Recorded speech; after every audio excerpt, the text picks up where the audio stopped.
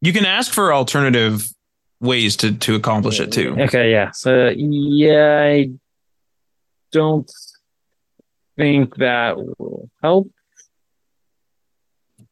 Sometimes it'll just apologize, What which I always feel bad when it what does else? that. I'm gonna use slang, see what happens. What else you got? Watch it just starts rapping like Bixby or something. It gave me virtually the same formula. If error index A1 A10 match one. Okay, yeah, no, Yeah, this it's a is bit like sometimes with stuff like that, it's a little too literal. yeah. But I'm gonna look more into this Copilot thing that you sent me. I'm actually going to send it to my coworker. I'd be like, oh my god, look at this. Look, The business chat's so fucked because it's like if you like if I sent you a list of like a point form list in an email of like, just a bunch of information, and you were like, oh my god, now I'm gonna have to like copy and paste these bullet points and put them into Excel. I'm fairly certain, having not used the thing, but just from the video, you could tell it, be like, hey, from the latest email from Matt Lawrence, please make an Excel with 2 columns to organize the bullet points you put in. And I think it would yeah. just do it. Oh, that sounds so amazing. I want that so. Oh, Think about it as it's like you literally have an assistant. I'm wondering if it would be able to scan an attachment in it. Be like, hey, Justin, send me that PDF. Open it. Pull. I need to pull this bullet point out of it. Probably. Like give me the key takeaways of Yeah. the attachment of the attached PDF. Yeah, probably. Because the Microsoft 365 app has like a PDF filter section on You know, phone anyway. you know what's crazy? I was trying to search for it today. I have a paid PDF thing which lets me rip apart and edit and like combine files. All right. Um, it's insane that Windows or Mac that I can tell. I don't know if Mac OS has it, but Windows just doesn't have a native PDF editor. Like there's no way for me to take two PDFs and tell Windows just combine these together. I almost wonder if they have like a deal with Adobe. That's what I'm thinking because I have a professional one that I do it, and my brother he has assignments and he has PDFs from various sources, and he likes to have it in one like a binder uh product like a PDF binder. Mm-hmm. So he sends it to me. He's like, hey, can you splice this together? And I do it happily. But then I was playing around because I was trying to figure out how to do it at work because I want to be able to combine PDFs at work. But again, they're not going to give me a paid PDF thing at work, and I don't have access to my my professional service at work. And I'm like, it's insane that even iOS can't do this. And I was Googling today, and it looks like there actually is a way to do it on iOS. Um, if you save it into the local, all files have to be in the same directory of like the file browser on iOS. Yeah, And literally the Files app, right? yeah, wherever it is. No, but you can have there's like a downloads folder. You can actually there's an actual file explorer, and you can actually have subfolders now. Okay. But they all have to be in the same folder, and then you have to name them all the same, and then you have to put like so whatever if it's just like compose, and you have to put -01 -02 -03 whatever, and then you have to you say select them all, and then there's a new option that says make PDF, and then it will just make them into a PDF. But the reason we have to put like 0102 is because it won't know what order to do it, and by default it will go alphabetically. So then you're essentially just tricking it to do it in the order that you want. I still don't like how it's hacky. Like, Yeah, like and why the hell is it there just and and and it will combine the entire file. You can't say take this page from whatever. Oh yeah, because okay. because like my brother will give me he'll give me one document and then he'll give me another one. He's saying, but I need this page within pages 2 and 3 of this other one, and then I need this page within pages 6 and 7 of this one. So I'm actually like I'm also taking two piles of pages and just like shuffling them together, which I can do, but I don't think the iOS solution would be able to do that. I just use Zoto on Windows. It's free. But Hopefully I'm I saying have that correctly. I have a perpetuity license with Adobe. Oh, okay. Yeah, the bigger one, which allows me to do it. Um, but it's something weird though. I was I have the paid one on this computer, and I have the free one on it as well, because the paid one is a slightly older version that's missing some newer modern version features. Oh, I see. Okay. So depending on what I do, is I either go to the free one or I have to go to the paid one. But then when I tried to combine it the other time, it errored out. It said, "Hey, we're not going to do this because you have a newer version installed. Go use that one." And I couldn't tell it to ignore that. But then the newer one wouldn't do it because I don't have a license for it. It's just a free one. And then I go back to the old one and saying, "You have a new one. Go use that one. What are you doing?" And I'm like, "No, like fuck off, Adobe. Like use this one. This is a premium one." Like, yeah. So I had to uninstall the new one and then it worked. Like it did it because it didn't see a new one. So I now have to like, I keep I keep the new one on my laptop and I keep the old one on my main PC for the stuff that I have to do. I guess that's just the way I have to do it then. But I'm going to look into this Microsoft Copilot. This has intrigued me, Mr. Lawrence. It's I know that a lot of developers like it because GitHub Copilot, which is owned by Microsoft, GitHub is, I guess, and Copilot.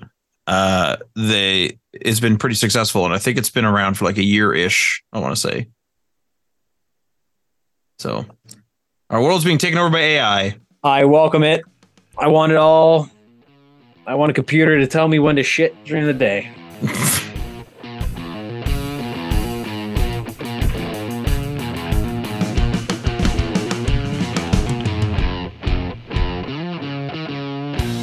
Well, on that note, this is the Daily Patch Podcast, episode 432.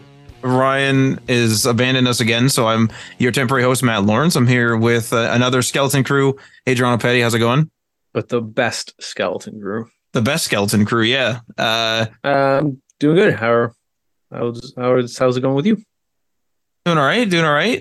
Just a hectic tax season as per the usual, but getting through it mostly. Don't do crypto taxes by yourself because it really sucks. And that's what I've been doing for several days now. Why don't you just have an AI do it? Well, here's the horrible thing. So I am putting them into a program, like all the crypto information, in order to get a report, of which I had to pay almost $300 to get the report. And that report then goes to an accountant that has to prepare the return. So it's going to be like $1,000, I think, after all said and done with all the different, or maybe not 1,000. I'm probably being a bit exaggerating, but it's going to be hell. It's just a hellish tax season. I mean, it's tax season and I hate it, which is what makes it hellish. So yeah, it's an interesting thing, but we have a lot of stories for you here today, video game stories.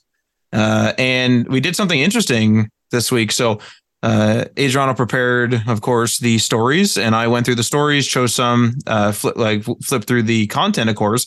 But then I asked Bing AI to generate some key takeaways in point form, and not all the points are made by Bing, but many of them are. So just a bit of a disclaimer and an FYI there. But we got tons of stories here, including probably the headliner, I would say. E3 2023 canceled, and more than likely, I would estimate E3 in general dead. What we're not telling the audience is that's why Ryan's not with us tonight. He is taking a personal day. He's taking some time to absorb the loss of E3, and he will come back when he's ready and move on with his life.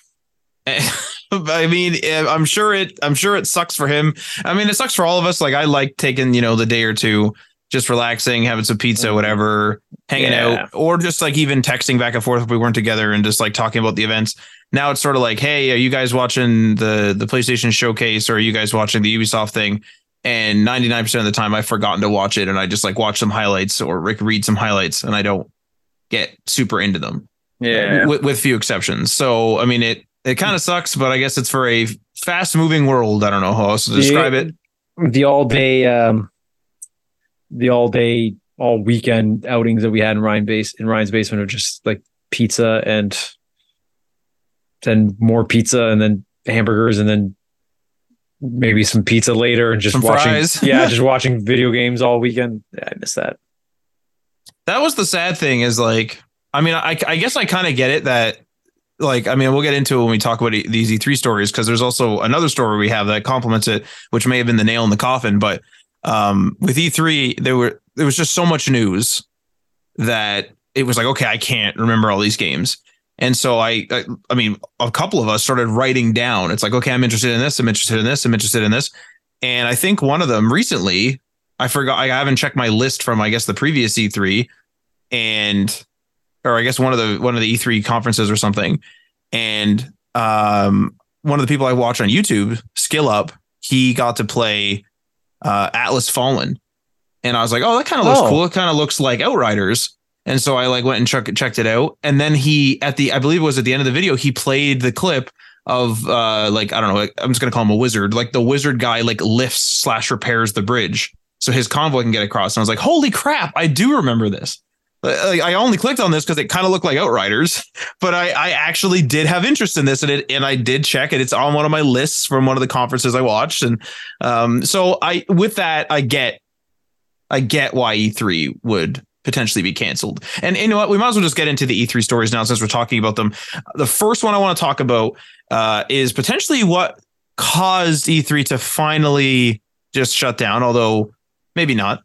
Ubisoft is no longer attending E3 2023 and will host its own event in June. I do want to say that this article was published before E3 was officially canceled, so some of the points are going to talk about E3 like as if it's still happening.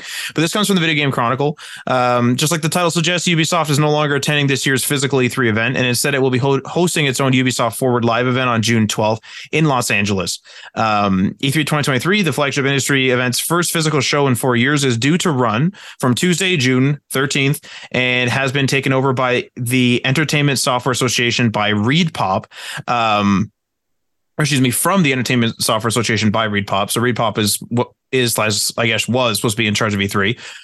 Under the revamped format, which is no longer happening, the first 2 days of E3 2023, which would be June 13th and June 14th, they would be reserved exclusively for businesses, while the remaining days would include consumer visitors.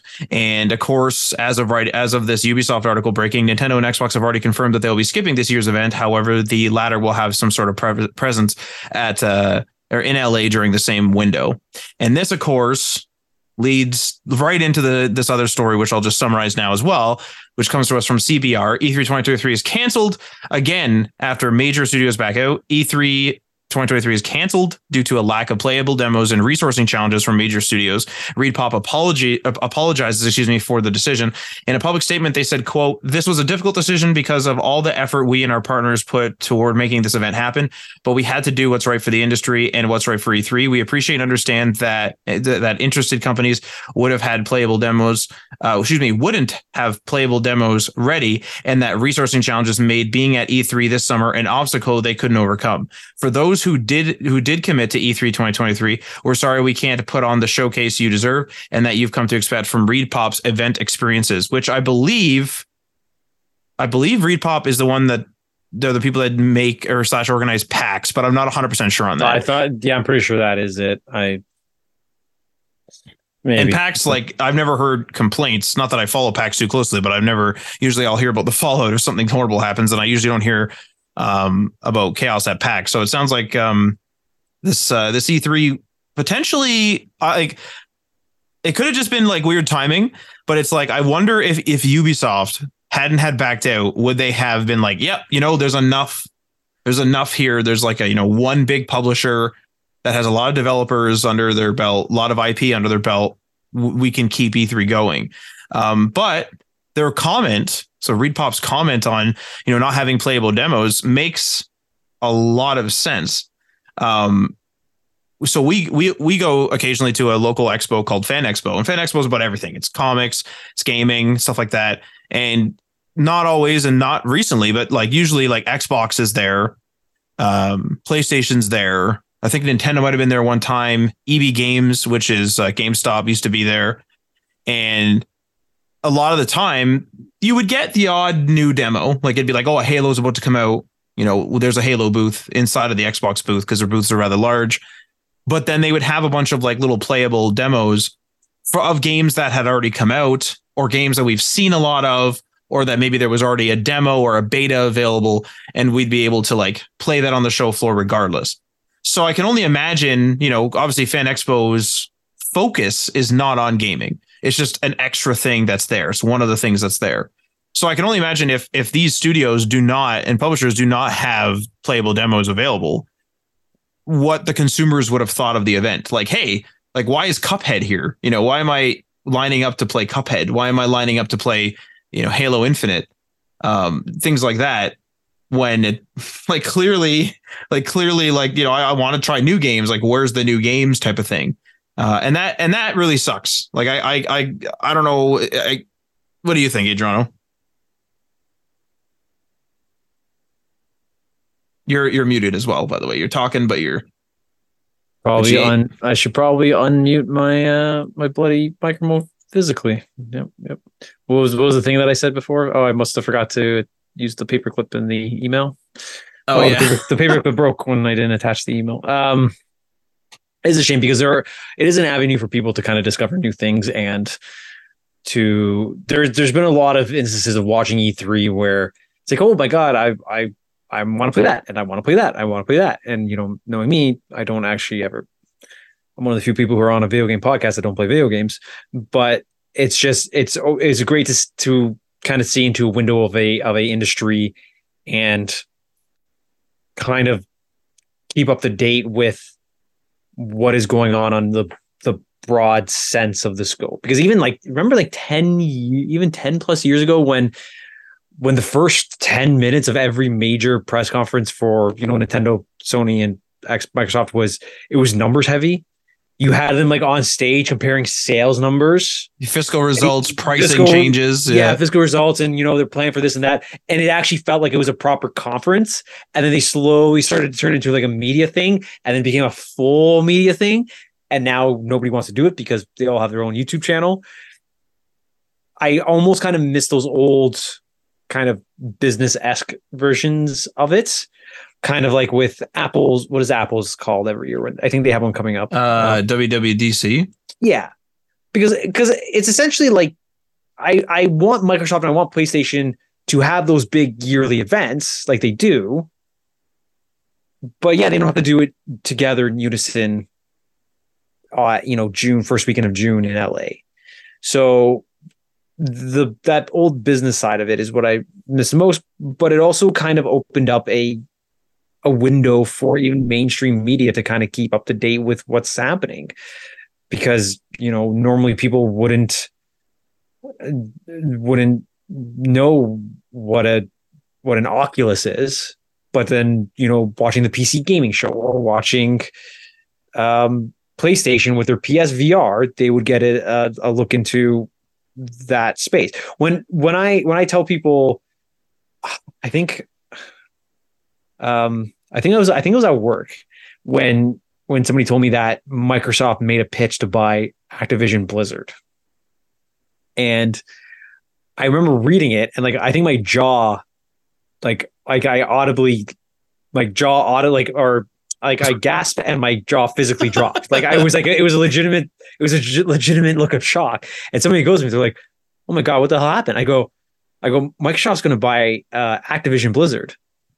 And they're like, what the hell what do you mean? What is that? This is what Microsoft is. Window, but this is a avenue of their industry, and this is an avenue of their business in another industry that you have no idea about. The words Activision Blizzard mean absolutely nothing to you. Nothing to them. Yeah. And I can explain to you that they're going to buy a company for how much is it? 60 billion. And you would be like, I don't care. That doesn't affect me. But it is a massive, massive deal. Even the non-gaming side of Microsoft will be greatly affected by it. So it's always been this separation of, the gaming side of Microsoft, for instance, and the business side of Microsoft, or the gaming side of PlayStation. And E3 is always kind of this viewport that kind of bridged that industry and mainstream media, because you would even have CNN do broad coverage of E3 and they would talk about it. And now it's weird for it to not be there. I always felt as though when E3 came around, it was like I'm getting a rush of updated news, Mm-hmm. and then all throughout the year, it trickled in new information about the stuff that I heard about at E3. The rest of the year was follow-ups to the delays and the shit that they didn't get. They're not following through on from E3. It's Yeah, like, hey, yeah. we're going to do A, B, and C, and later on it's like we have to cut C out, and then next year it's like, all right, now we're doing D, E, F, and it's like, okay, we have to dial back E a little bit, and that you find that out later on in the year. That's how I always saw it. What's interesting about this is so E3 kind of, in terms of its coverage, went from being on television with the G4, and they would be live for days on end, and they would obviously stream to, like, satellite and cable. They would stream the conferences, and then they would also stream after that. They would be on their own little stage, their own little booth, and they'd have the different game developers up there and stuff like that. G4, of course, died, and people don't watch that stuff on TV anymore, and so bigger websites took it over. Something like IGN used to do pretty well the exact same thing. Pre-show, post-show, they'd have people on their little stage type thing at their own little booth, and they'd have conversations with them, and that kind of got taken over. But what's interesting about this is that CES used to be about the same, where I don't know if it was how much it was broadcasted on TV. I never saw it on TV myself, but they used to have like Mobile Nations for one, TechCrunch and whatnot. They would all be at CES. And then that's like, at least in terms of the influencers that I follow, it slowly converted to these influencers were going to be going to CES, and like they'd go to certain booths. And as they were going booth to booth, they would like film in that booth really quick, get a quick demo, do this and that. And even that's fallen off. And so I don't hear, like, I forget about CES each year. Like the last 2 years, I forget about it. They still bring it up, and like, the cutting edge tech or the companies that are startups that are trying to get their product seen, they still go to CES. So it sounds like the physical event is live and well, but it's interesting to see that, like, maybe it's just about long form coverage. Like, people just do not want long form coverage at any capacity. That could be it. I mean, like, I also forget about CES.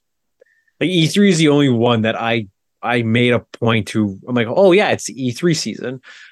But the other ones, I always forget that they're like, I always get the news after the fact. It's usually, a message from Ryan saying like, oh, this is announced, and then I'm just kind of reading up on it later. So the only other thing now yearly that I remember coming up is the video game, the award show. Literally Game Awards. The Game Awards, yeah. Thank you. So now that seems to be the biggest thing where they're announcing new stuff. Well, technically giving away awards when letting poor Al Pacino stand up on stage for 25 minutes. But, oh man, that was a long speech. Mm-hmm. Remember, there was it was at least 1 year. I don't know if it was multiple in a row, but E3 was such a big deal. But I think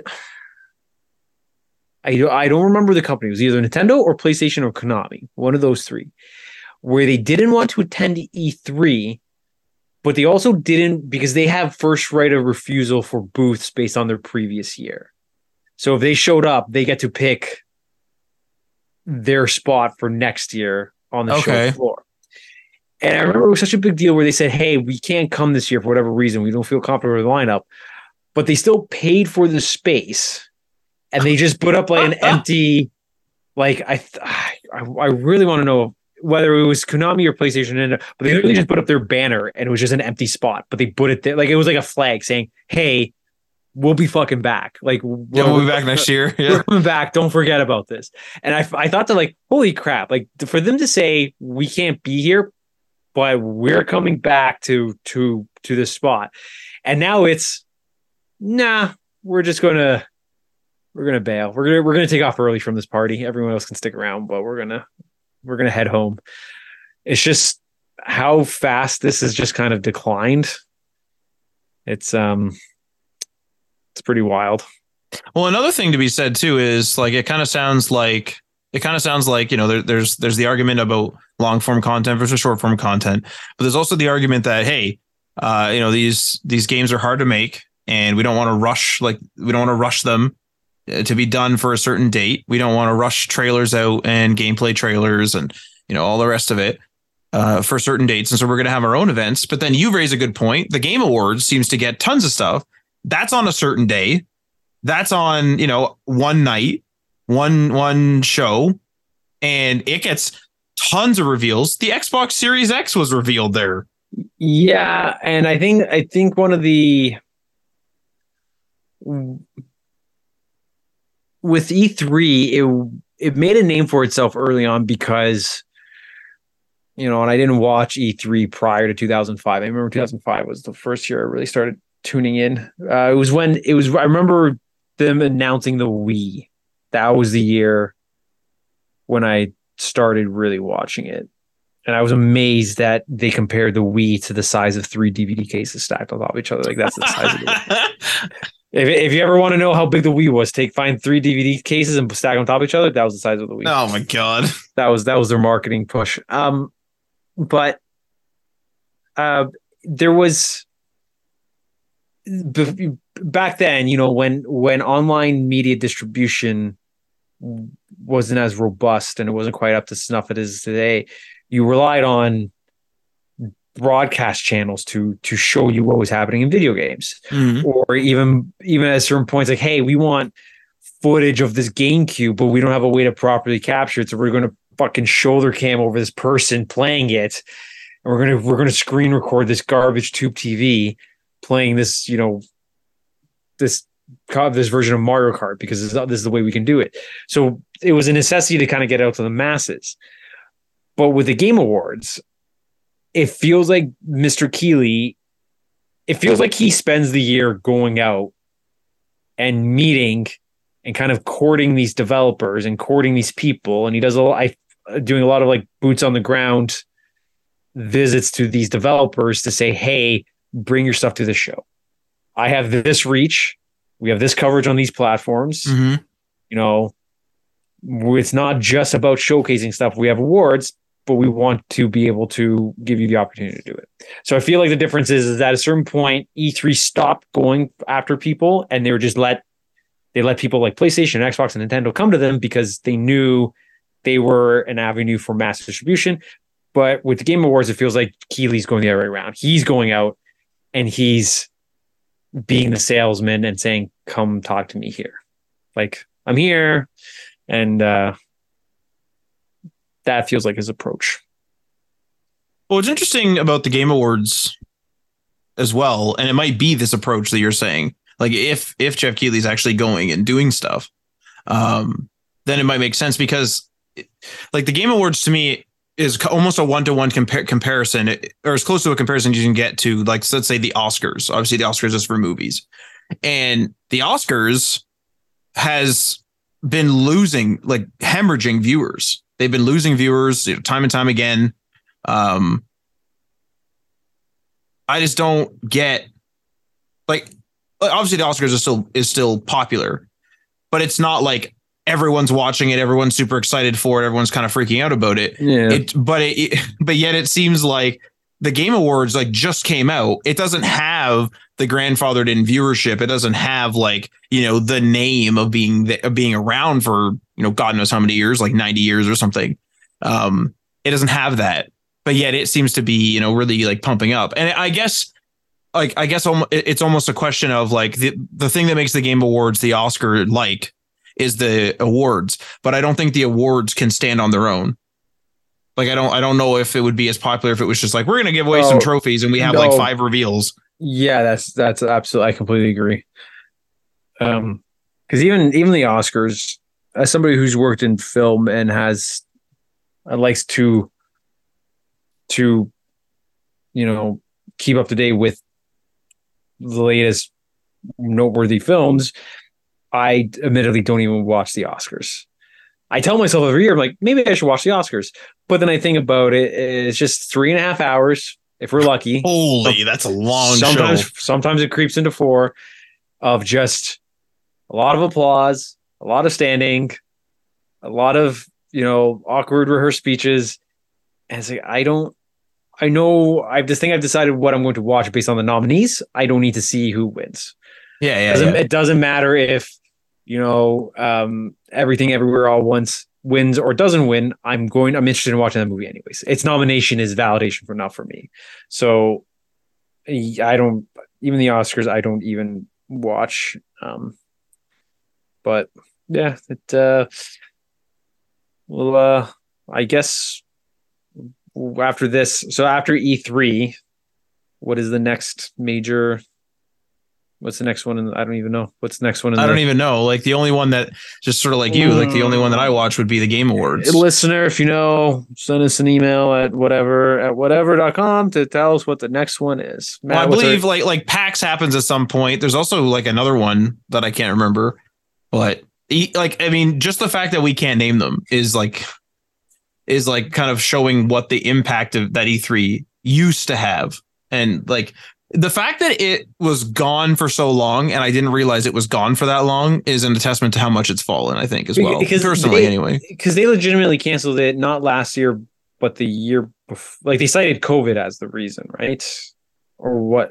So this was supposed to be the first physical show in 4 years.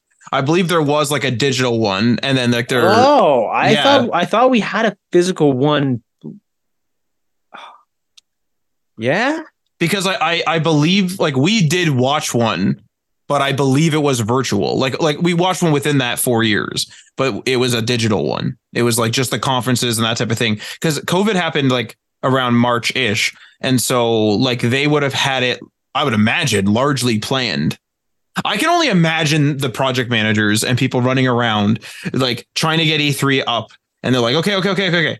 It's okay. We have Microsoft. Microsoft's like, I'm not going to show up. And it's like, okay, well, we have only a few months till, June here. Okay, Ubisoft, we're going to give you a bigger booth. And then it's like, and I'm just making this up, but it's like, and then Ubisoft's like, yeah, but we're not going to show up for that. It's like, okay, does anyone have any demos? And they just get nothing. It's like, okay, like, I guess we're canceling this. So it'll be interesting to see if this thing, I guess, potentially comes back in some sort of different form. I wouldn't be surprised if it either completely dies or turns into some sort of like fan expo thing where it's just everything. Everything from gaming chairs to comic books to T-shirts is fan expo, and I think that's just a good idea, because if comic books die off 1 year, it's like, well, we still got movies, we still got the horror section. We have all kinds of stuff. So I'm looking. I have a super convenient overview of the history of E3, and the first one was in 1995, Los Angeles Convention Center, and the presenters were Nintendo, Sega, and Sony.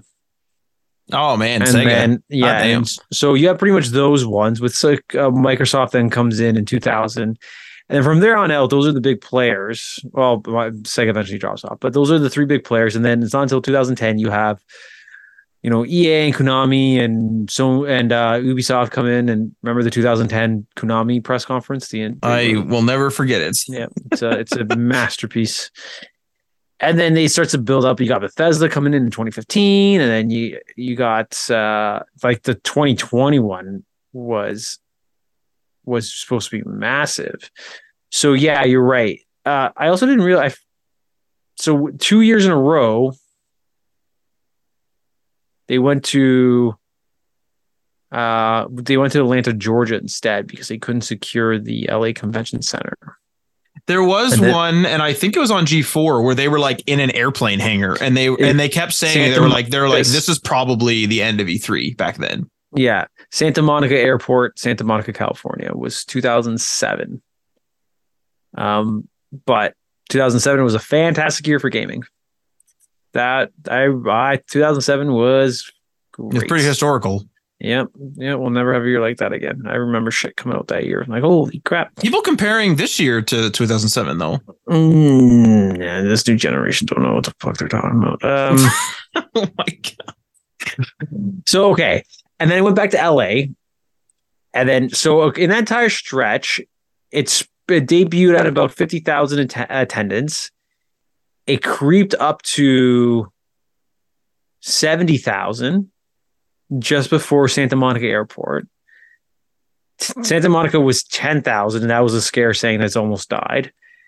The next year, the next year it was only 5,000, but they made it back to LA. and now it's the lowest recorded attendance. And then next year they started to climb up again. They're able to recover. They got 40,000, 45, 46, 45, 48. That's a big recovery. Like Yeah, like really 35,000 recovered. That's pretty good. And then when Bethesda kicked in, they went into the 50s. And then when Woo!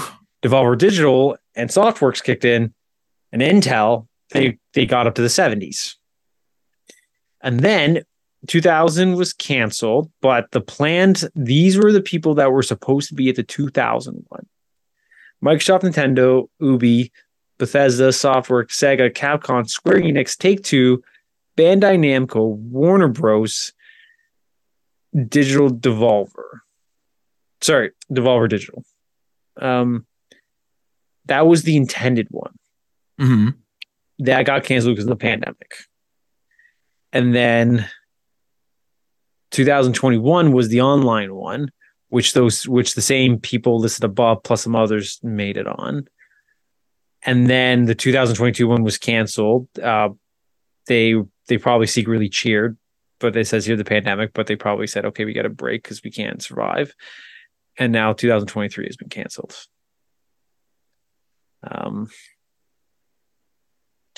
We might not expand this chart anymore. This might be the end of the chart. This might be the end of the chart, but I was going to say something is like, I don't know whether, there's enough money or care, but it would be a hell of a time for someone to organize an indie game thing where you just have a bunch of indie games and there's a ton of companies. They're not AAA. So I would assume, and I'm not a game dev, so I might be wrong in some of this, but I would assume there's like enough indie game studios and the games are oftentimes not always simple enough that they'd be able to prepare demos and then just have, even if they don't put it online and it's not as big as of a presence as obviously with Microsoft and Bethesda and PlayStation and, the list goes on. That would be I would assume a great little bit of exposure for indie studios to show off their stuff. And to show things like, hey, we have this game, and even if it's games that are already out, and then maybe it's the time for indie studios to be like, you know what, let's step up. But that's just I have no indication of that. That's just a pipe dream, and I don't even know if I'd watch that myself. So, I feel like I wouldn't watch that actually, but. I think it would be cool in person. Like this thing might become, like I said, like a fan expo where like fan expo isn't being broadcast everywhere. It's a thing you attend if you're close to it or you want to go to it. I think if they start to maybe go into some transmedia and maybe expand outside of video games. Yeah, but even then, I don't know. Like the market's already cornered with the other ones. I don't know. E3, figure something out, or if not, goodbye. Let the trademark lapse so we can buy it and we can start our own. We'll get it going again. We'll buy E3 and we'll start it in a garage and we'll see how it goes from there. That'd be the craziest. Like, I guess even if you had like 500 people and it's like, this is the smallest E3 ever. It's like, it was in a garage. Like 50 people would be a win. Seriously. Yeah. Oh man. Talking about something else that's in trouble, I guess, or something that's not good. GameStop. So GameStop, or otherwise known in Canada as EB Games, now it is GameStop here. They've rebranded it. But GameStop blames its lower sales on lack of games. This comes to us from Kotaku. So GameStop's full year financial report for 2022 shows that sales were down by 1.4% compared to 2021, despite making a profit. So there was a profit in 2022. GameStop believes that there aren't as many good games right now and that there's a growing trend toward platform exclusivity. The report highlights, quote, fewer significant title launches in fiscal 2022, end quote, as a driving factor in lower sales, as well as other economic factors such as the value of the American dollar. GameStop's issue with slower release schedules and publisher acquisition is called out directly in its assessment of global sales, which have generally decreased across the board. The report adds that frequent acquisitions in the console space could also play a role on sales. GameStop is concerned over the slower release schedules and limited allocations of hardware platforms for software titles, which could result in reduced sales. And some publishers that have historically published compatible games compatible with multiple gaming platforms have recently been acquired by console manufacturers, which could lead to a further reduction in the number of new software titles available for sale in the future. I don't necessarily disagree with this assessment, but I do think that GameStop needs to evolve more, because I still think they're holding on to something that's going to die. I don't know, but what do you think? Like, I think that like retail gaming stores, the way that they have been and are currently, is not a growing space. That's my opinion, though. I completely agree. And it's not even just retail gaming. I think it's a lot of retail, just not just other things. It's because I went into Best Buy for the first time in like 10 years, like a week or two ago, to buy Metroid Prime Remastered. Okay. And I'm walking down the video game aisle, and those shelves were just fucking bare. Oh, like, there's nothing there. It's just like one little loose case here, one little loose case there. And it's not like the EB days where you walk in and it's just wall to wall and it turns sideways like a book because they have so many copies. And I'm like, where the hell's Metroid? So I walk up to, they're like, oh yeah, we keep it in the back. Okay. Like, you have all these other games out, you can't have Metroid out. But anyways, I go, all right, I would like to have a Metroid, please. And they go to the back and they come out, they're like, we don't have any. I'm just like, okay. I'm ordering online. Thank you. Well, so because I would do digital, but the only reason, because I like to also have a physical game if I like the box, like all my Gran Turismos are physical. But if it was for Nintendo Switch, I would have done a digital because it's a portable console, and to have things digital there makes sense. And the only reason why I'm not doing digital for Metroid is because my brother is going to physically buy Tears of the Kingdom. I bought Metroid physical, and when we're done with those games, we're just going to swap out because we both want to play both games. So I said I cover Metroid. He's going to cover Zelda. So it's like I can't even go. It's like, okay, you don't have one, and I don't want to do a code. So let me go on the Best Buy website and just order one. It's like not available online and not available in stores. It's like, okay, you're getting them, but the system won't even let me order it online. It needs a physical copy in store somewhere in order for me just to order it online. Because when I order online, it gets pulling from the store. It's not pulling from the warehouse. That's how that works. Right. And I walked out of there and I was just completely like I just want a copy of Metroid. And I'm trying to find one on Walmart. I'm trying to find one on EB. I'm trying to find one at I searched Staples, for God's sakes. I'm like, let's see if Staples has it. Oh my God. Yeah. Crazy, right? I couldn't find one.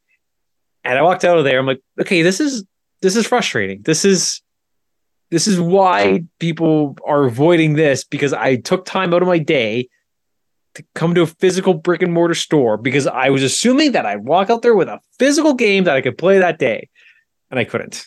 They just not there. So, which is like understandable, but it's extremely frustrating, right? Because we have another solution. It's, oh no, Amazon is out of stock. I'll just wait. I didn't waste gas. So one of my biggest, because I've worked in retail for almost 16 years. And when something was not available, I made a point to do everything in my power to make it as convenient for that person to get it so they don't have to come back for it, or they don't have to waste time coming back for it. So if they wanted something, I don't have it, and I can see it in the system. It's like, all right, I'm going to do this. I'm going to give you your reserve slip. I'm going to do this for you. I know one's coming in. I'm within the limit. I'm going to give you the slip. You don't have to worry about it. When this comes in, it's yours. It's going to sit in the back with your name on it. You come in when you're ready. You pay for it. It's yours. Yeah. So they don't have to go, well, we're looking for another one. They don't have to worry about calling places. They don't have to worry about me following up. And they have one secured. Like, and we've locked in a sale. We're going to get their money eventually. And with Best Buy, and EB is going to be similar because they all follow the same model now. It's, hey, we're getting them in. You just have to try again on this day. It's like, okay, but I'll give you money. Like, you can charge me money right now. I'll pay for it. And then when it comes in, I will then physically come back in and get it. Like, I'll make another trip, but I want to know that I'm going to get it. For you to say, you just have to come back on Thursday and hope you get one. It's like you're causing the terrible. See, I don't want to say terrible customer service because it's Best Buy's policy. It's not the customer, like, it's not the rep's fault. But that system is what's causing the frustration and the drive to make it convenient through either an online ordering system or just a digital purchase. Like, you put this thing behind a door in which I can't see. I had to ask the person at the front where it is. They pointed me to you. You have confirmed for me that you don't have any. You can confirm for me that you will get some. And you refuse to make a customer satisfied by locking one down, even with a prepayment. There's nothing that I was willing to accommodate and do whatever I had to get that. But they said, no, you have you have to go away and you have to come back on Thursday and hope for it. It's like, oh, like, I can't imagine ever doing this to a customer when I worked in retail. Like, it's very disappointing. And it's so with EB, I assume it's going to be similar with their model. And honestly, if you want people to come in and shop, you have to make it as convenient as possible. Well, the thing too with retail was so when the Xbox Series X, for example, came out for pre-orders, I called around because I actually do like, at the time it was still EB Games. So I actually like EB Games. Like, it's like kind of nostalgic for me. And I don't buy my games there, but I will buy my consoles there if I can, like, to try to support them. Sometimes I don't. PS5, I could only get a pre-order from Best Buy, but I'll try to go to EB Games. And I remember Ryan and I planned a little route, and we were like, okay, like, this one's open at this time. This one's open at this time. And we called them to confirm their opening hours and stuff like that. And like, one of them was in the mall. So it's like, oh, hey, when do you open? And like, I assume there's going to be a lineup. Like, are we allowed to line up? Because it was also COVID. So it's like, are we allowed to gather? And they, tell us the rules and tell us the times. Because the Xbox was something like you could only pre-order at midday or something. Like, Microsoft had like a mandated time. So it's like, okay, fair enough. Like, just give me the rules. They won't tell you how many they're getting. They won't tell you if you will get it. They won't tell you those type of things, of course. But I couldn't get a hold of the one EB Games. It's the one EB Games I've gone to for years. And I go down there, and like they haven't even opened yet, and they just have like a huge like sign on the door that just says like, we don't have any pre-orders. And I was like, not like how is that possible? Like clearly your staff took them. You know what I mean? And so it's like, I open the door, and I just open the door, and I literally just yelled in there. I'm like, is this sign legit? They're like, yeah, we don't got any, bud. And I was like, well, all right. And I've never gone back there again. And I went to like another one, and then we got it there. But it's just like, I like, it is an inconvenient thing. It's like the PS5 thing. It's like, yeah, like I did spend a bunch of time scouring websites to try to get the pre-order because I wasn't able to find one physically somewhere. But like, so it's still like an inconvenient thing because obviously scalpers are, just a lot of demand as well. But it's like, when it's like you're saying, like, when it's so inconvenient You know what I mean? It's like clearly, at least as far as I know, unless not all stores got some, I would assume the staff at this particular location got them.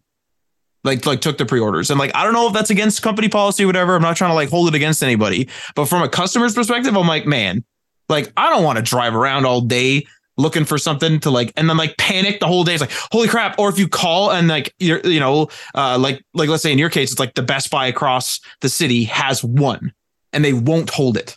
And it's like, well, I guess I'm driving across the city. It is just like, man, like this is a lot of time, which sometimes it takes a lot of time to shop online, but it's a lot of time. It's gas. You're running around and it's like this, like this is wild. Like what a crazy system that we have, for ourselves. And it's just like, it makes me seriously question, the next time I want to pre-order a console, it's like, do I go in? I think I still will for the nostalgia sake and stuff. Like I'm not trying to like say I have a grudge against that one EB Games or anything, but it's just like that really sucks that you couldn't call in. You know what I mean? I wish Tim was on the show tonight. He could comment to his EB game days. Oh, because he worked in EB, right? Yeah, he worked at EB. Yeah. I will play devil's advocate slightly with that. There is a small difference between a system and a game because their biggest, because even with a retail,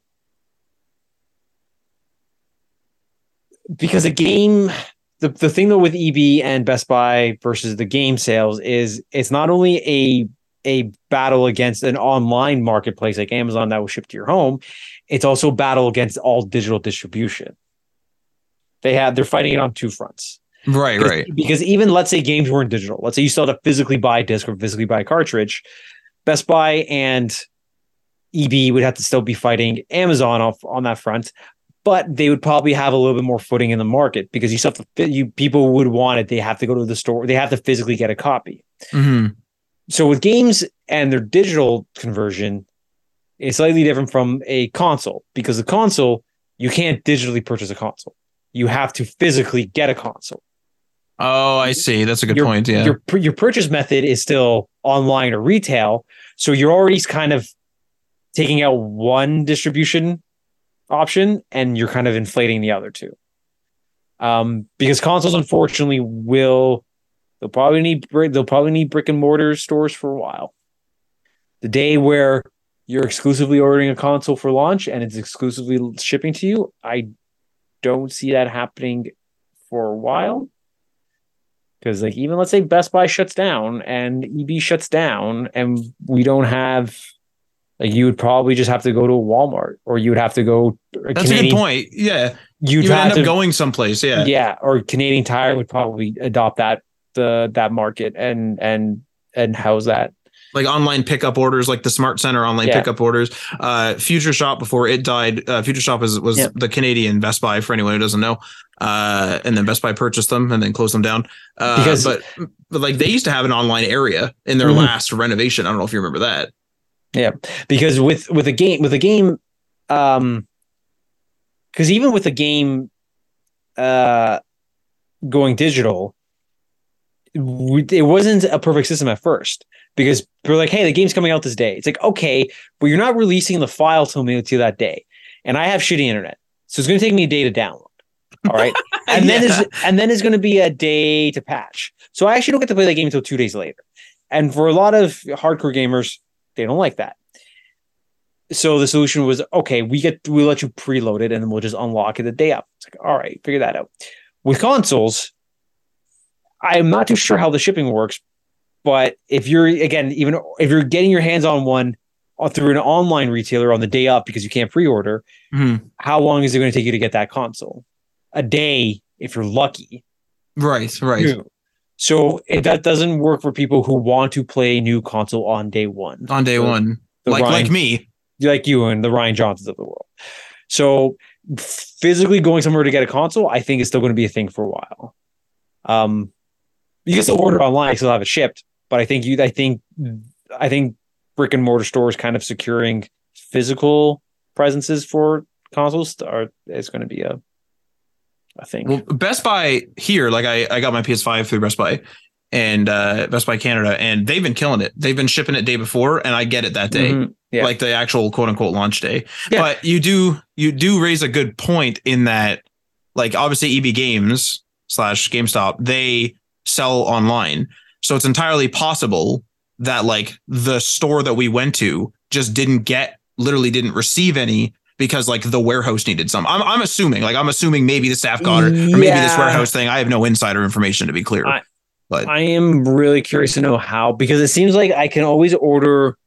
I've noticed the few times now that I've been ordering off Best Buy is I can always order it online when there happens to be a store in the area that has it in stock. If a store doesn't have it in stock, I can't order it online. That's interesting. Okay. So I'm assuming, I could be wrong, that when when we're doing an online order now, it's not pulling it from the warehouse. It's just pulling it from a local store. Right. Okay. And a local store sending it out, which is very believable because that's how Canadian Tire has adopted it. When Canadian Tire went into an online system, you order something from Canadian Tire, you're not ordering it. There's a few things you're ordering from the warehouse and the few things you're ordering from corporate, but you're actually ordering it from a store online. And the store physically takes it, and we actually package it back up as crazy as this is, because it doesn't make any sense. Instead of having the warehouse where it's already packaged and having somebody to ship it out from there, if you want a coffee maker, you have to find a Canadian Tire store that has it in stock, because then when you order it, I then now have to go to the shelf, pull it. And if you want to do in-store pickup, that's a simpler process. But if you want to ship it home, guess what? I'm now repackaging it in dedicated Canadian Tire packaging and shipping it out. So it's like you're creating an extra step. Instead of having it housed at the warehouse where I'm ordering it from, you're making the person buy it from me and then repackaging it out. It's insanity. Insanity, I say. This stuff, like, I can only imagine like the logistics of retail. Like, it's probably absolutely chaos. The logistics of anything. It's amazing that we as a society actually like operate, that we're all banking on everyone else around us to do what they're supposed to at the time that they're supposed to make things happen. Well, the other thing too, like, I don't know if you remember this, but if you went into an EB Games back in the day and you wanted a game that came out that day and it was a very popular game, they would just have it, or they'd be like, yes, we have COD. Like, yeah, okay, yeah, yes, we have it for 360. You know what I mean? Like, they're just so like, holy crap, like, and they clearly logistically got 150 copies or whatever, and everyone was there trying to get it. You know, they're moaning and groaning because like, oh my god, it's a launch day. I have to interact with way more people, and I have to be transacting this whole thing. All like it used to be like an actual process. So like, hey guys, big sale for today. We're going to add another person here, and this person is going to be a runner to the back because they're going to be asking for Animal Crossing all day. But we also have this promotion. Oh, there were runners. I remember those. Yeah, exactly. So, oh my god, you had to have dedicated people because you had that many people coming in for the game, and now it's, hey, we have a fucking customer. I need to make a sale, otherwise, Corp's going to jump down my throat for not making a sale. So I remember actually one time at an EB Games, it was a Boxing Day, and they only did this promotion once, but it was something like if you buy 5 games, you get 10% off. You buy like 15 games, it's like 15% off. If you buy this, and it was a compounding thing. And I remember I asked the guy behind the counter, I was like, "Does this continually compound?" And he's like, "Yeah." So I was like, "Okay." So I had like 5 or 6 games that I was kind of interested in, and these were like the secondhand games, like used games. And I grabbed those and I did the math and I was like, okay, if I pick up, like, let's just say I had 5 games. If I pick up 25 more games, these games go down to $2.95 and all those other games are like $1. So I literally picked out like a fucking huge stack of games, and I was with somebody, like I was with a friend, and he came out and he did the same thing. He's like, oh, I wanted like 4 or 5 games. So he like does the compound. And the manager, because I like knew the manager at this particular EB Games, so I used to go to a lot of EB Games back in the day. This manager pulled me aside. He's like, we'll honor this, but he's like, please don't do this again, because I completely destroyed their Boxing Day. Like they were like, okay, the runners got to go over here and grab all these used games, and they're in random sleeves, and we got to like make sure the cases are there, and it was like chaos. And I paid like $40 for like 15 or 20 games just because I was like, well, this is literally cheaper. Why wouldn't I do this? Mm-hmm. I remember there was a period of time with EB Games where their new games were still open and they were still sleeved in the back. So it was a new game, but they opened them all.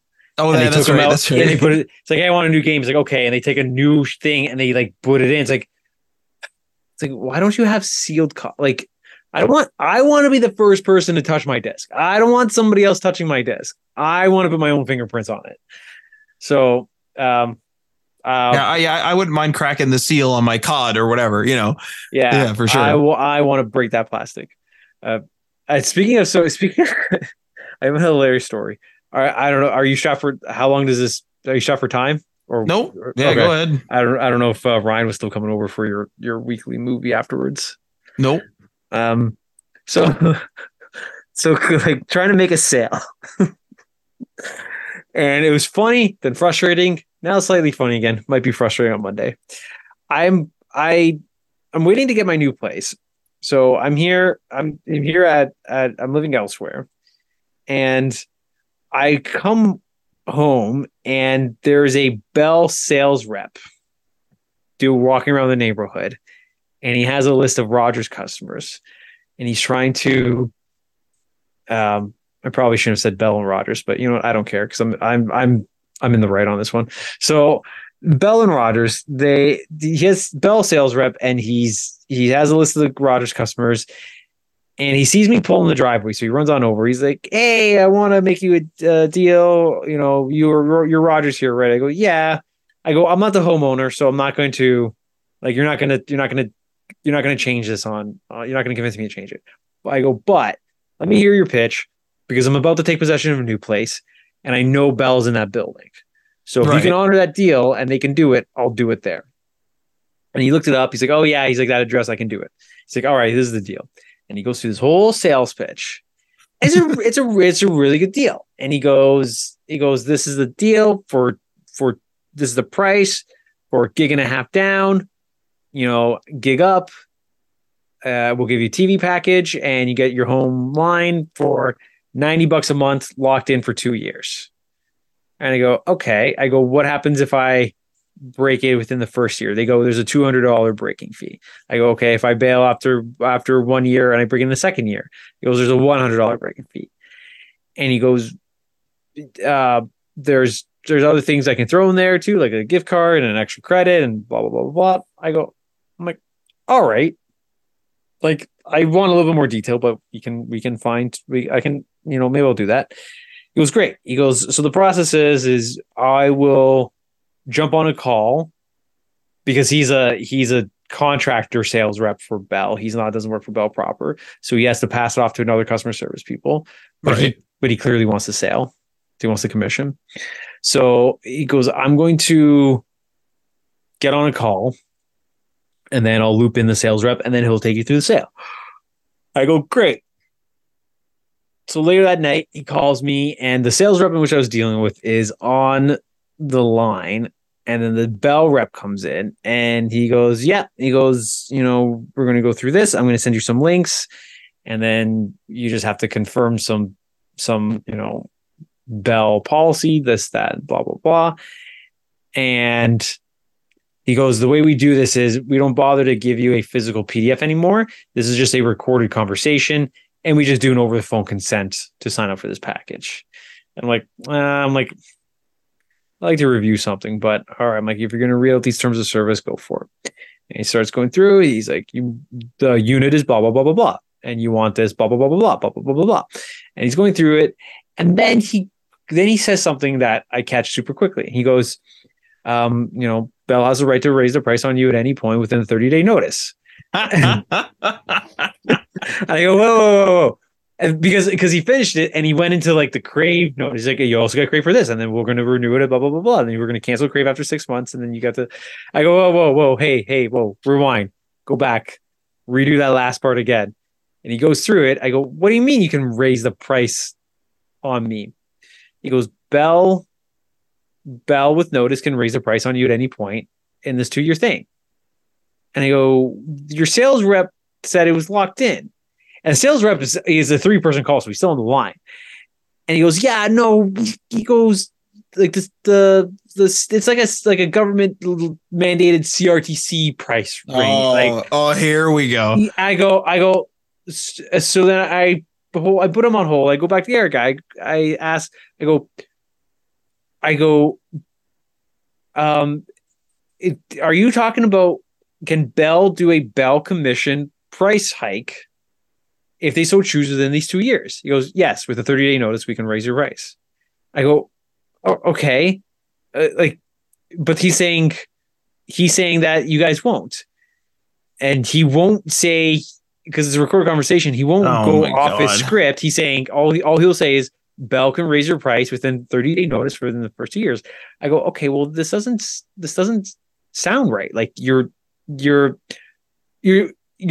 it's not, this isn't a deal then, because you're locking me into a contract. If I sign up for 2 years, within 30 days, you could say, we're going to raise your price. And now you're telling me that I have to pay this for 2 years. So that's the wildest part. That's the wildest part easily. Yeah. And the person, the customer service rep, legitimately from Bell, is not going to call the sales rep out on it. But clearly the sales rep just wants a sale, and he's willing to say whatever he needs to.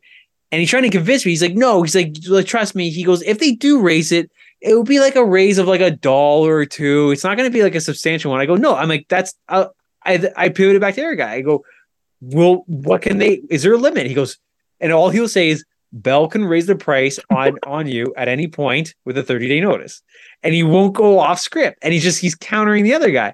I go, you know what?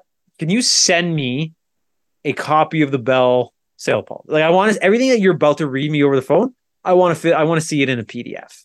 Like, I want to see it in front of me. And then the customer service guy, because he only ever wants to do this over the phone, he refers back to the sales rep. He's like, hey, deal with this. He goes, because he wants to do his job. He wants to come to the call, lock it in, get my money, and then be gone. He doesn't want time being wasted. Right. So he goes back to the other guy. He's like, hey, like, what are you doing? Like, you called me because you said this guy was going to be interested, and now I'm giving pushback. And he goes, yeah. He goes, look.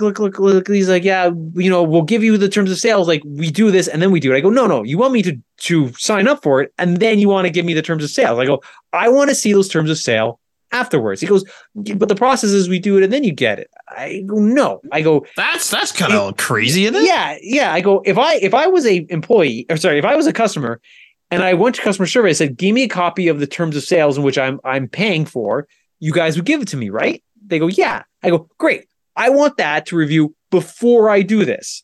Like, give me a link to something I can look at. And they refuse to. And he goes, okay, I'll send you something. And I kid you not, Matt, I can forward you this fucking email. I might actually do this.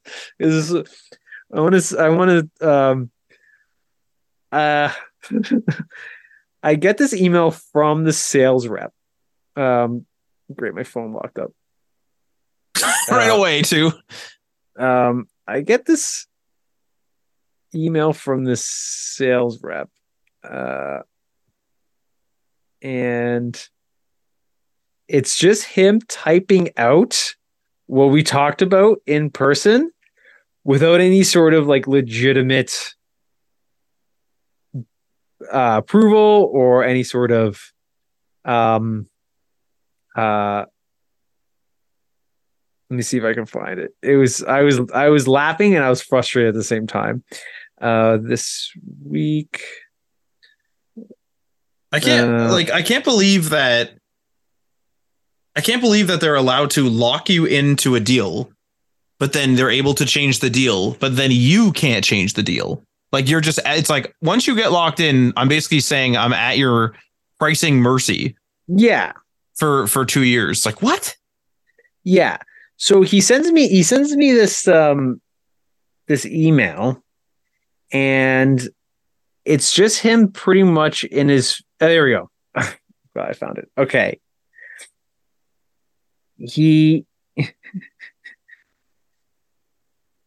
I'm going to screen cap this, and I'm going to, because I don't want to actually forward you the actual email, but I'll be sending this guy emails.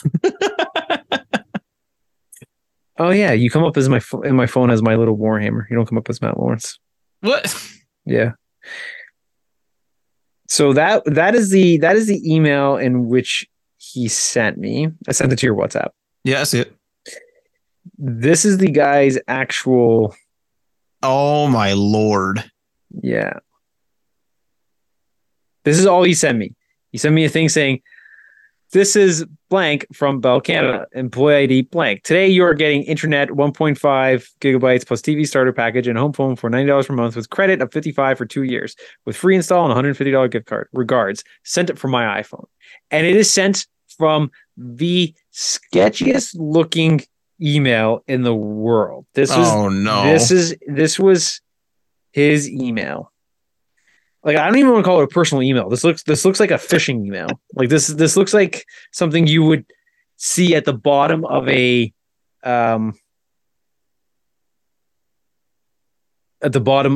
fake Bell email. Yeah, it does. Yeah. Yeah. I'm not gonna say what it is, but yeah. Because it's bonkers, right? So I laughed over the phone. I go, "What the hell is this?" He goes, "This is me telling you what you're getting." I go, "This doesn't mean anything. This is your email spitting words out.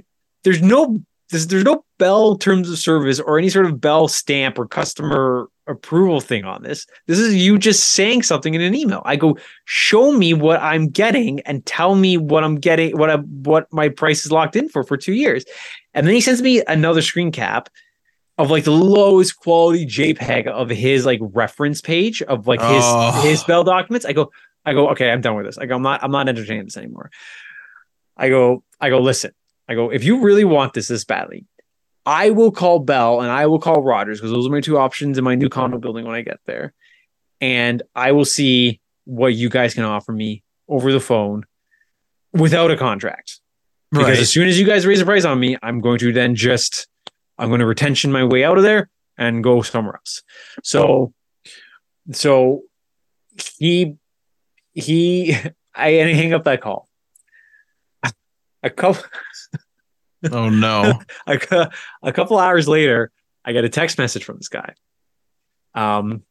And he's like reiterating. He's like, "Hey," he's like, like this is the package, this is the deal.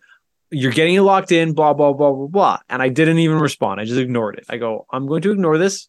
If you message me again, I'm going to start blocking." And then, so a couple days go by. Earlier tonight, maybe 3 hours ago, I get another text message from him saying, "Hey," he's like, I really think this is a good deal. And I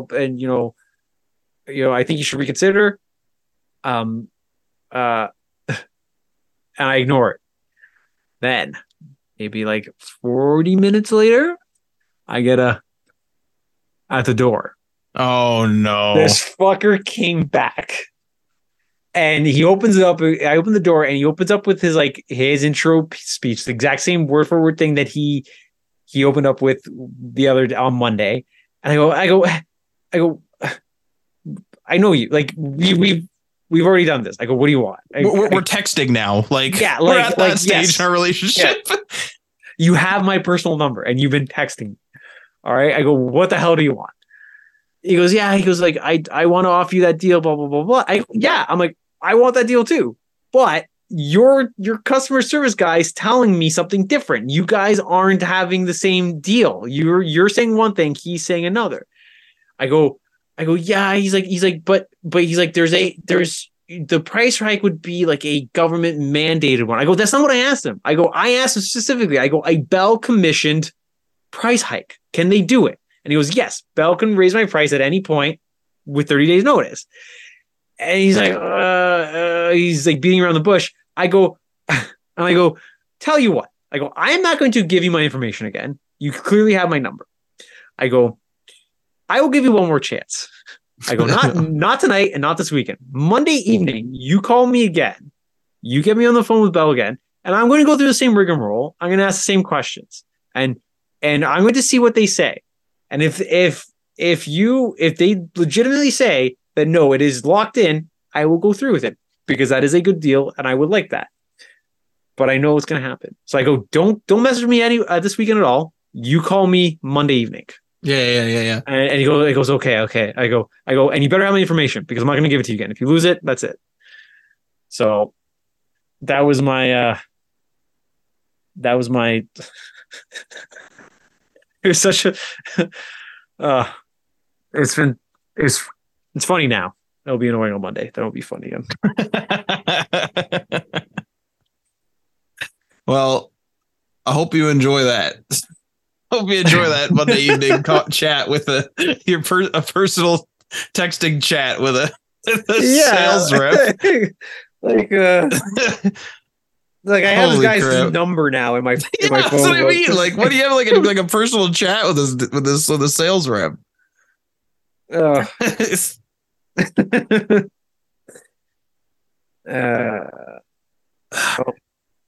All right, we got a query corner. What we're doing? What are we doing? Yeah. We got one last quick story, and then we have a query corner. The last story we got here, Matt. Before we continue, how long was the podcast last week? It was 2.5. I want to say 2:20. I bet Ryan was cringing at that. He probably did. I'm gonna estimate he didn't look. We should ask him. Yeah, I think we need to beat it this week. So. Just do a nice 3 hour. Man, I do listen to a gaming podcast that I want to say hit 4 hours the other day. Oh yeah, no, I used to have. I cut those 2 podcasts out and I replaced it with 1 2-hour podcast. But I used to listen to two podcasts equaling 5 hours a week. There's a video game podcast, and then they had a spin-off podcast with different like East Coast crew, and theirs was 2 hours a week. And that was just that show that week. And then I had a million other podcasts I listened to. Oh my God. I told Ryan that I took in 5 hours of video game podcasts a week from one company, and he was just like, that's insane. If you work in a situation or like commute / drive in a situation at which you like it would take 5 hours up, that would be pretty good. Yeah, like if you work in a position where you don't need to be, or like you can be listening to music / podcasts, that'd be pretty good. Yeah, but I also have a shit ton of other, like I listen to a lot of podcasts, but it was also that particular one. It was not only the content, but it was the personalities. Like they could have been talking about Post-it notes, but it's just those people that I like listening to. Not even. I'm gonna guess it was Giant Bomb. That a boy, and then the spinoff. Giant Bomb with the podcast was Bombcast, and then the spinoff was called Beastcast. Okay. You sent me one to listen to. Yeah. I believe it was about Fallout 76. Unless I was playing Fallout 76 when I was listening to it. Maybe. Yeah. Beastcast was probably one of my favorite podcasts it was such a awesome. It was crew. good. I listened to the whole thing. So fucking funny. I loved it. I was really sad when they ended it. So, but because I remember you sent it to me for a particular story, and I listened to it like that story, and then I was like, fuck, I'll just listen to this episode. Went back to the beginning and listened to the whole thing again. Yeah. So most of those people have rolled into a new one called Nextlander. And it's not quite the same. Like it's pretty much, it's almost there, but there's one personality that didn't come over that I really wish he had. But yeah, so let's make this a 3-hour podcast. All right. What's your query corner? Well, we have one last story actually I want to talk about, which is come from Game Rant. The Naughty Dog acknowledges player concerns amid disastrous The Last of Us PC launch.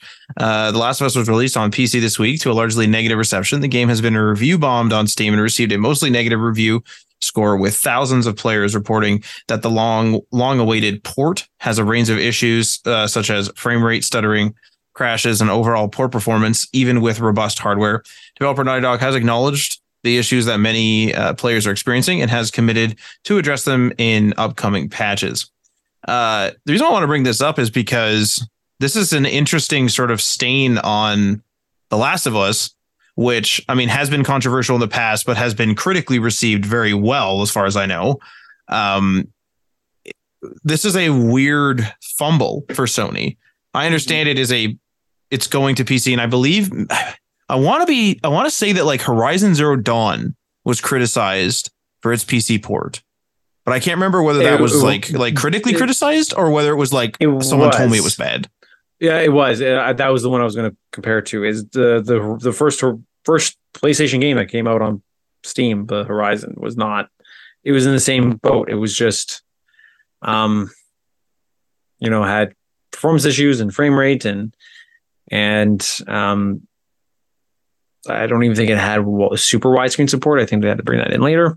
But but the thing is, with this though, it's Last of Us. Okay, it had a mostly negative review score. Like it says here that it was review bombed, which I don't condone. But like, if I'm fine with you giving it a negative review if you're having problems. If there's a serious problem, which it sounds like there are some people having serious problems, then sure, of course, give it a negative review. And if that amounts to a negative or mostly negative review score, then that's what it amounts to. But like, I did hear about performance problems via another article that was in my feed a few days ago, and it's just like, it's crazy to me that this is happening on PC so frequently. And you just built a new PC. Ryan has recently, over the last few years, gotten into PC building, and my PC, I built it to last for 10 to 12 years. It's at 11 years and it's struggling now. So I'm thinking about building a new one, but it's stories like this that make me not want to do it. Cause it's like, man, I'm going to build a new PC, spend all this money. I want good performance. I want it to look good, and then it's going to run like shit. Well, but to be fair, it's not your PC's fault as running like shit. It's just poorly optimized from the developers. Sure, but that's not good though. Like it's not like I can fix that, But exactly, that shouldn't deter you from building a PC that you want though. No, build it knowing that, hey, yeah, there's a poor product that came out. They're going to do their job and they're going to fix it, because I would hope, yeah. That PC port at its optimal state, when it is the best that it can be, will be amazing. Nobody wants to make a bad one. Nobody intends to make a bad PC port or make a bad game. It just, for whatever reason happens. So I wouldn't put that as a deterrent for not building a PC. I would never put the fault of some company who didn't do a good QC quality control process the reason why I wouldn't build a PC or wouldn't go for something. It's well, this is coupled with, I believe it was the Diablo 4 beta was bricking certain cards. I think it was like the 3080 or 3080 Ti or something. It was bricking those cards, and to me, it's like, man, what's going on here? What's the solution to that? How was that rectified? Well, it is the. Like, you mean for the people that had their cards like screwed? I actually don't know. I don't know how that works, because I hear about that type of thing all the time in forums. So, for example, there's a bug or something going on with Elden Ring, or at least it was when I was playing it on PC, where every time I had a big update, my cutscenes would stop working. So I could play the game for a while because there's not many cutscenes, and all of a sudden I try to get to a cutscene and it would just load to a black screen. I couldn't do anything at the Alt F4. And then I'd have to re-verify the files and it would re-download the cutscenes. And this happened 2 or 3 times. So it was like a constant bug. It might be fixed now, like I said. But the number one thing here is that I went like looking for a solution. And I went and I found one on Reddit. And 1 or 2 people in the comments, and they're just comments, so I didn't take them super seriously. But they said like, oh, like I'm having this trouble. It's this problem. It's this problem. No, it's anti-cheat. Like, people are debating typical like kind of IT going back and forth as to what people think the problem is. And then 1 or 2 people said, oh, like I, did some tests and it completely destroyed my GPU. My GPU has to be RMA'd. And and it's like, I always kind of took those type of comments. That's the most recent one I've had that like they've read other things like this in the past. I've always kind of taken those comments with a grain of salt, being like, okay, like your card was probably on the way out and a game crash just killed it, type of thing. Like, it's an unfortunate, sort of thing that happened. But like, if we're starting to get to the point where like games are semi-frequently bricking cards, and then games aren't working well, it's like, man, I may as well build a budget PC and then just wait forever for these games to be optimized and then just play them when they're old. So with I guess my main question is, when something happens like that, and I'm going to ignore the beta, because a beta is also just a beta. When you opt into it, you're openly taking a unfinished version of the game. You're testing it. You're a beta tester. You're testing it, and there is a risk to go with it. I'm sure that's covered in the terms of service when you agree to download it, though. I'm curious to know if an actual official release of the game, if they started bricking cards. I'm curious to know of the customer satisfaction and the customer relief part of it. How do they make it right? That's the part that I'm curious about. I honestly think, and I have not confirmed this, I haven't looked this up. I honestly think that you wouldn't be able to prove it. Like, I don't think that Blizzard would just be like, yeah, sure. Like, we'll send you a new card or we'll send you the money. I don't think they would. This is, again, just my own assumptions, but I don't think they would, because it'd be like, how do you prove it? How do you prove that your card wasn't abused on its last leg? You booted up Diablo and then Diablo killed it, but it wasn't because it didn't die because of Diablo. It was going to die one game in regardless because it was abused or because it was, some sort of defect was in it. I think you're just SOL in that way. Maybe like it might be different if it's super widespread, like something like, the Galaxy Note 7 blowing up. It's like, it's not like everyone was like, every time I opened up Word, it just, it exploded.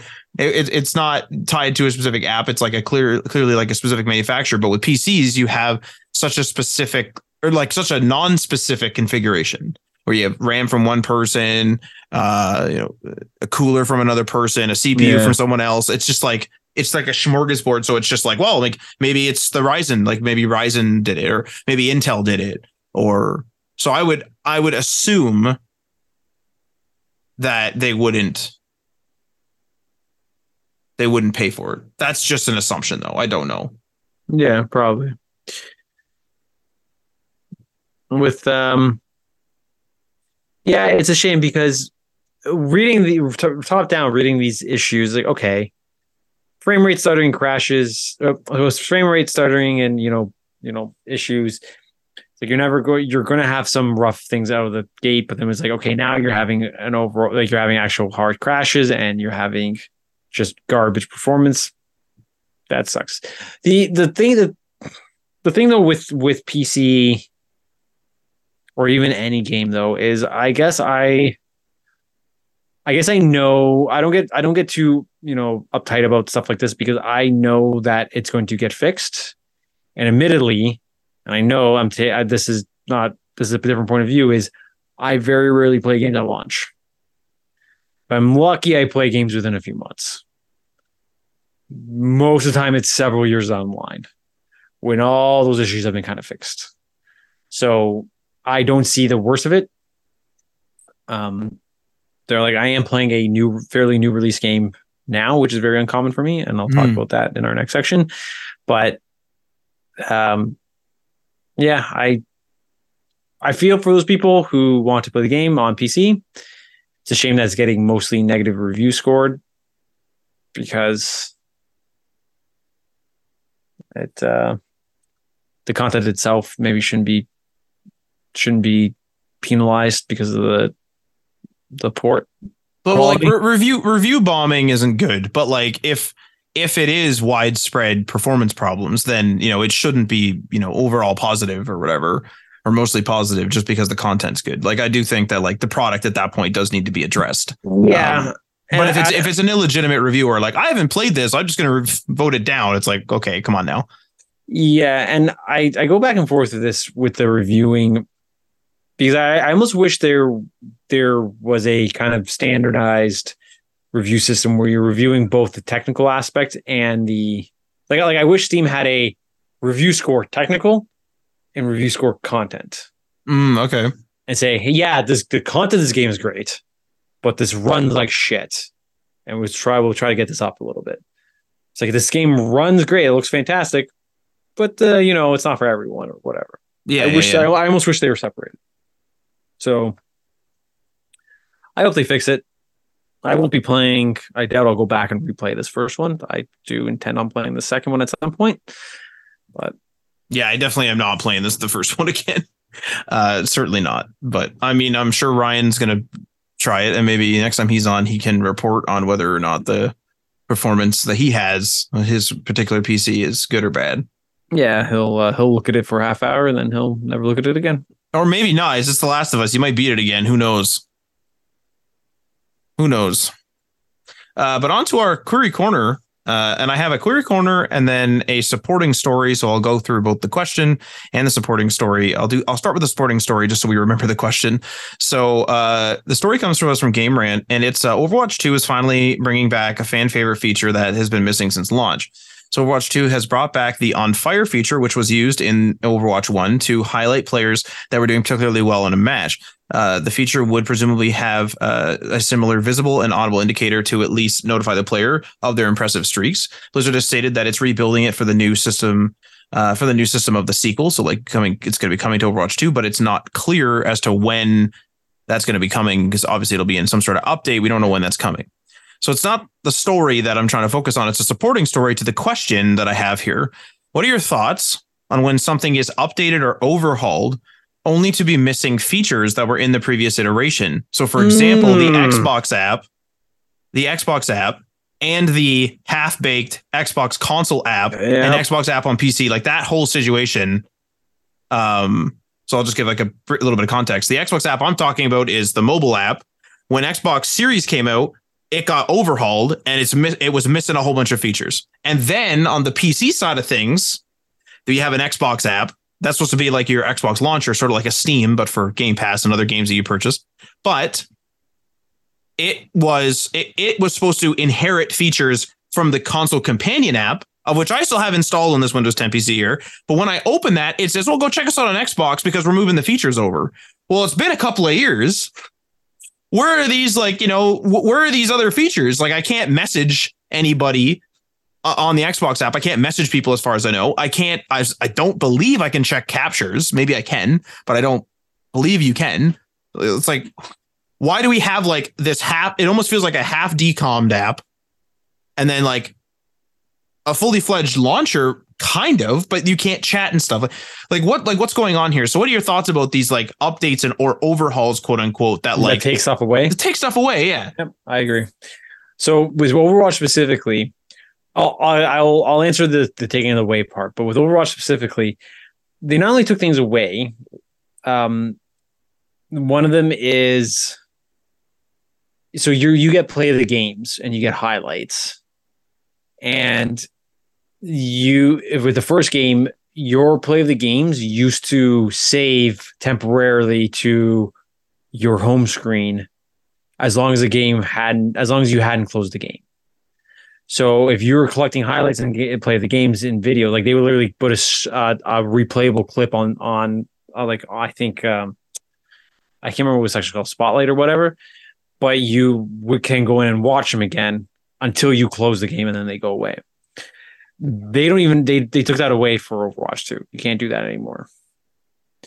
So another thing that they added that I don't like, because what I really liked about Overwatch and what was really praised for is that it was a team-based shooter that let everyone feel inclusive and it let everyone find a character that they could play and feel like part of a team.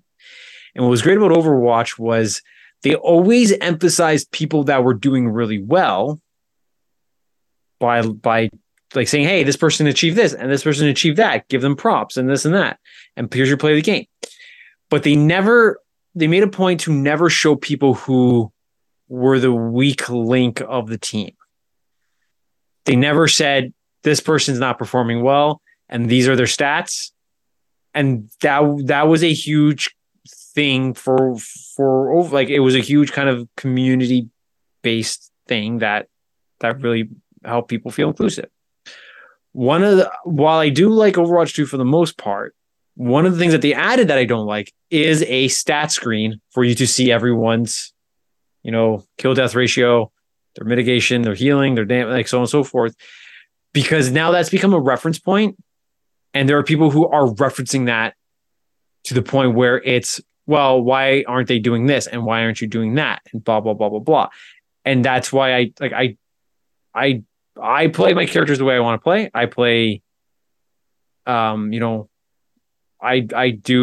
play like this, and I may be focusing on this, but I'm not necessarily focusing on that. So that's an addition to Overwatch 2 that I wish they hadn't done, because I don't like that stat screen. It's kind of more COD-ish a bit, where it has how much healing you're doing, how much elimination, how many eliminations you have and stuff like that. And fine. If you really, really want to add it, you want to add it for the competitive mode, great. But quick play is supposed to be just that, quick play and for fun. For you to throw these stats in our faces to say, hey, like that part of the game, I particularly don't like. But they took away something where you can't view your hero gallery anymore, or not your hero, your spotlights. But I wish Ryan was in this podcast, because there's one thing that I keep on bringing up to him, and he calls me crazy for this.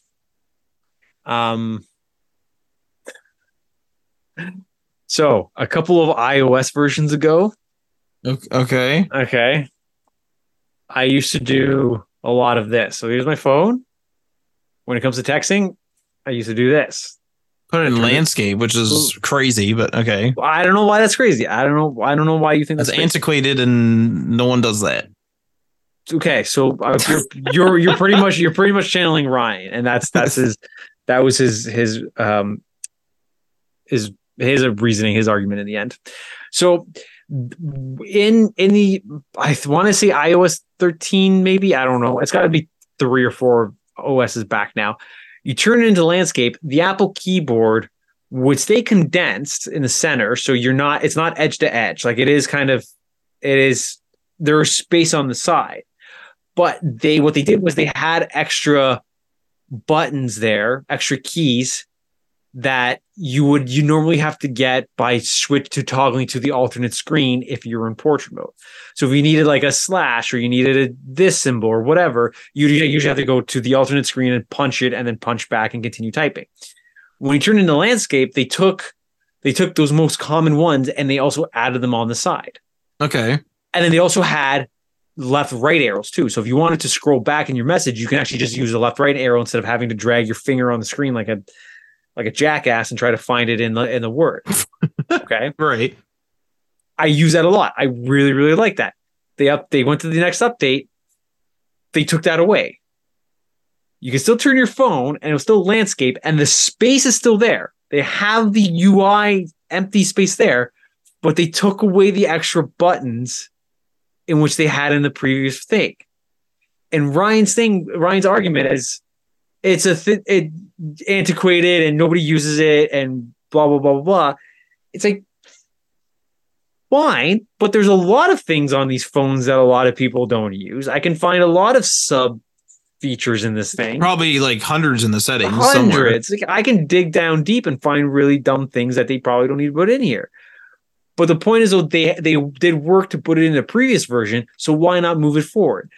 My thing is, if they had it done, like, it was there. They had it in already. Yeah. And they made a point to take things away. But it's okay, fine. If you want to you want to make that your new standard, put your new standard in there, but let me have that old one if I want it. Let me go into settings and turn that back on. You know what's interesting about this is I agree with Ryan's argument that the act of turning your phone landscape is like antiquated, but I thought you were going to say that it wouldn't work in landscape at all anymore, and it was going to force you portrait. The fact that they removed a feature of something that is already antiquated or like niche, let's say, is a little bit ridiculous. Like, why finesse? Why fix up something that is rarely used, arguably, when you could have just left it or got rid of it? It's one thing to get rid of it and say 0.2% of people do this. We're not supporting this anymore. But it's another one to be like, let's get rid of these hotkeys. Like, what? Yeah, and it's funny because I used it in landscape because I found having like the shift back and left and right and the extra things, I liked having those options there instead of having to toggle. My whole thing with workflow and my personal and my professional is I want to try to minimize and take steps away. If I can find a way to take out a step and to do one less keystroke somewhere, I will do it if it means I can move on to the next thing faster. So that was my kind of analysis of that thing is it's easier for me to turn it and do this quickly, turn it back, and then move on. But it's funny because Ryan's like, well, nobody uses it or nobody uses that in, you should be using it in portrait. And them taking it away has forced me to use portrait. It's like, okay, now I have no reason to turn this keyboard because I don't have any more options. It's the same thing. So you might as well just taken it away completely. It's like, there's no difference in between these two keyboards. Why am I even going to turn it into landscape? If you turn it into landscape, I should get a reward. Reward should be extra buttons, extra real estate. But they took it away. It'd be one thing if, like, I mean, it might come down to, oh, we don't want to support those hotkeys anymore and stuff like this. But it sounds like it was the buttons were just activating functions that would be normally, maybe other than the arrow keys, would be normally available anyway. Yeah, but the thing is, for me, it was they were the most common keystrokes on the second screen. Oh, right. They were reflective for you specifically, yes, right? Yeah, because if they had extra things on the side that were already in the main keyboard, I wouldn't bother. Like that's redundant. I don't like redundancy in my workflow. So it was, instead of toggling over to go grab the @ symbol or to grab whatever or have to do this, these ones are on the side. This is just easier for me to do and faster. So it was one less thing for me to have to hit. And man, that's such a specific thing for them to take away. Because in a lot of these, I said, Ryan disagrees with me. Like, I agree with you in this particular context, because it's like, why edit it? Like, just take, if you think the whole thing's antiquated, just make it so that the keyboard doesn't go landscape anymore. Yeah, I would rather have them taking the entire landscape thing away than take away part of it. It's like, why are you neutering me? Just fucking kill me. Like, just fuck. Well, the thing, I mean, it's not that extreme, but the thing I was gonna say is, like, in a lot of these cases, like, for example, like the Xbox app, like, let's say the mobile one, what's interesting about it is, like, usually it's an overhaul. So usually it's like, the app is chugging along and, it's version 1, then 1.1, then 1.2, and whatever the version numbers are. And then version 2 comes out, but version 2 is not built upon version 1. Version 2 is like a major overhaul that's been done by another team or another member of the team. Thus 2. Thus 2.0, and it like paves over it. It's not like 1.9 to 2 is not an iteration. It's like a whole overhaul. And so then it's like, it makes more sense logically, I suppose, that there's missing features. It's like, okay, like, this is like another app kind of, and they didn't get to, XYZ. But from a consumer perspective, it's like, hang on, where the heck are these features? But in your iPhone example, the keyboard didn't change as far as I know. Other than that, like, what a strange iteration. Like, they just like, I'm just gonna take this away. And it wasn't like it's keyboard 2.0 that came out and then it didn't have hotkeys. Yeah, it's the same keyboard. Admittedly, like, it was a major iOS job. It was a major iOS. Yeah, it's an iOS update, but it was still a 0.0 update. So yeah, and who knows on the back end what maybe was causing problems or whatever, but it was likely just, we'll take it away because we take it away. And okay, fine. We'll just leave it in the back somewhere. Let me go into my setting and turn it back on. And I've noticed this more every time they do an OS update. There's something they're changing. And it's like, why is this in this area? Why do you put this here? It's like, this should not be in this part of the phone. This should be over here. And the most recent, because I just updated everything to 16.4. Because I got a phone which was so outdated that I had to update and brought it to 16.4. So I brought all of them up to 16.4. But my intention is usually to lock them in. So right now, I will not touch an update again until one of two things. A, there's such a security breach that I need to do it and I'm being advised to do it. Or B, I get a new iOS device, because I have 3 of them, that will come preloaded with, like, let's say 17.0. I will then take the other ones and bring them up to 17.0 because I always like them to be on the same level. So Apple put things in weird parts of the settings. They put things that I would think don't go in that setting section.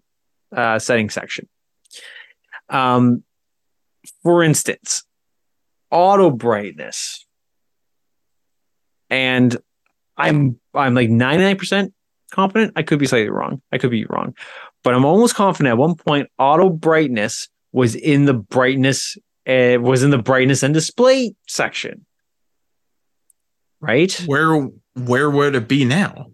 It is in the accessibility. It is considered an Auto brightness? Yes. Crazy, right?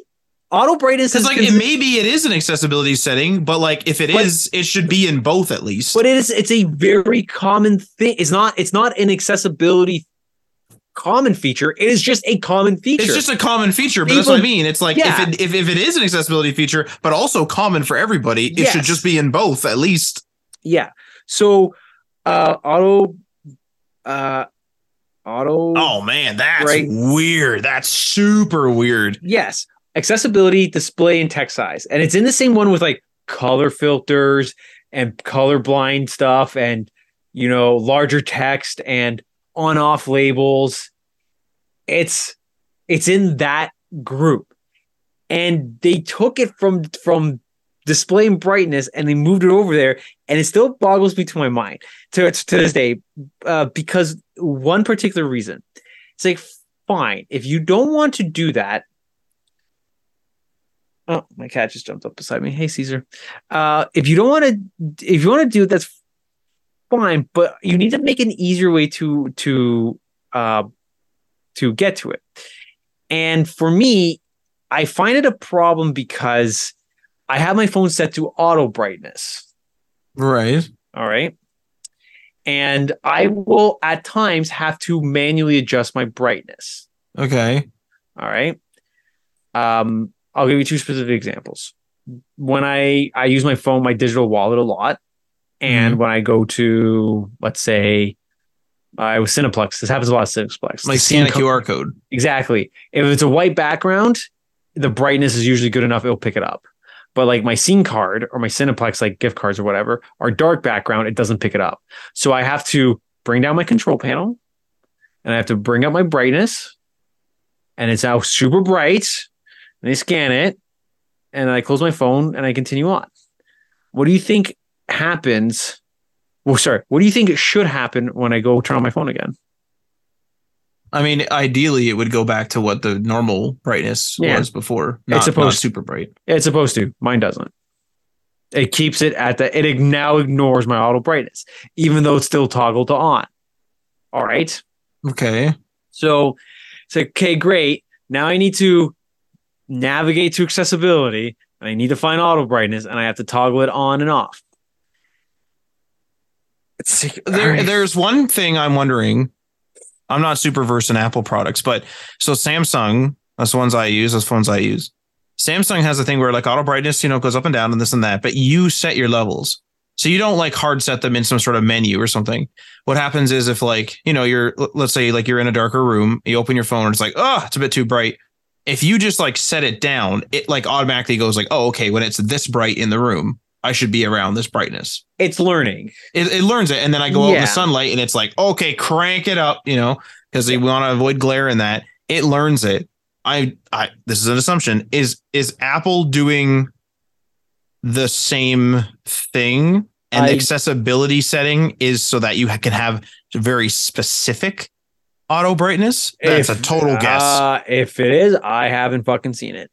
And if that is something that Samsung does and Apple doesn't, you know what's going to happen? In 3 iOSs, they'll add it in as a new feature and they'll pave it as an innovative thing, and then Apple will get all the credit for it anyways, because that's what always happens. So with the auto brightness, because even with the auto brightness properly on and adjust, sometimes it doesn't even adjust. Sometimes I'll shut off a light, it will be super bright and I have to actually turn off my display again and then turn it back on. Like I have to like stand by my phone and come back in for it to adjust. It doesn't even do it on the fly.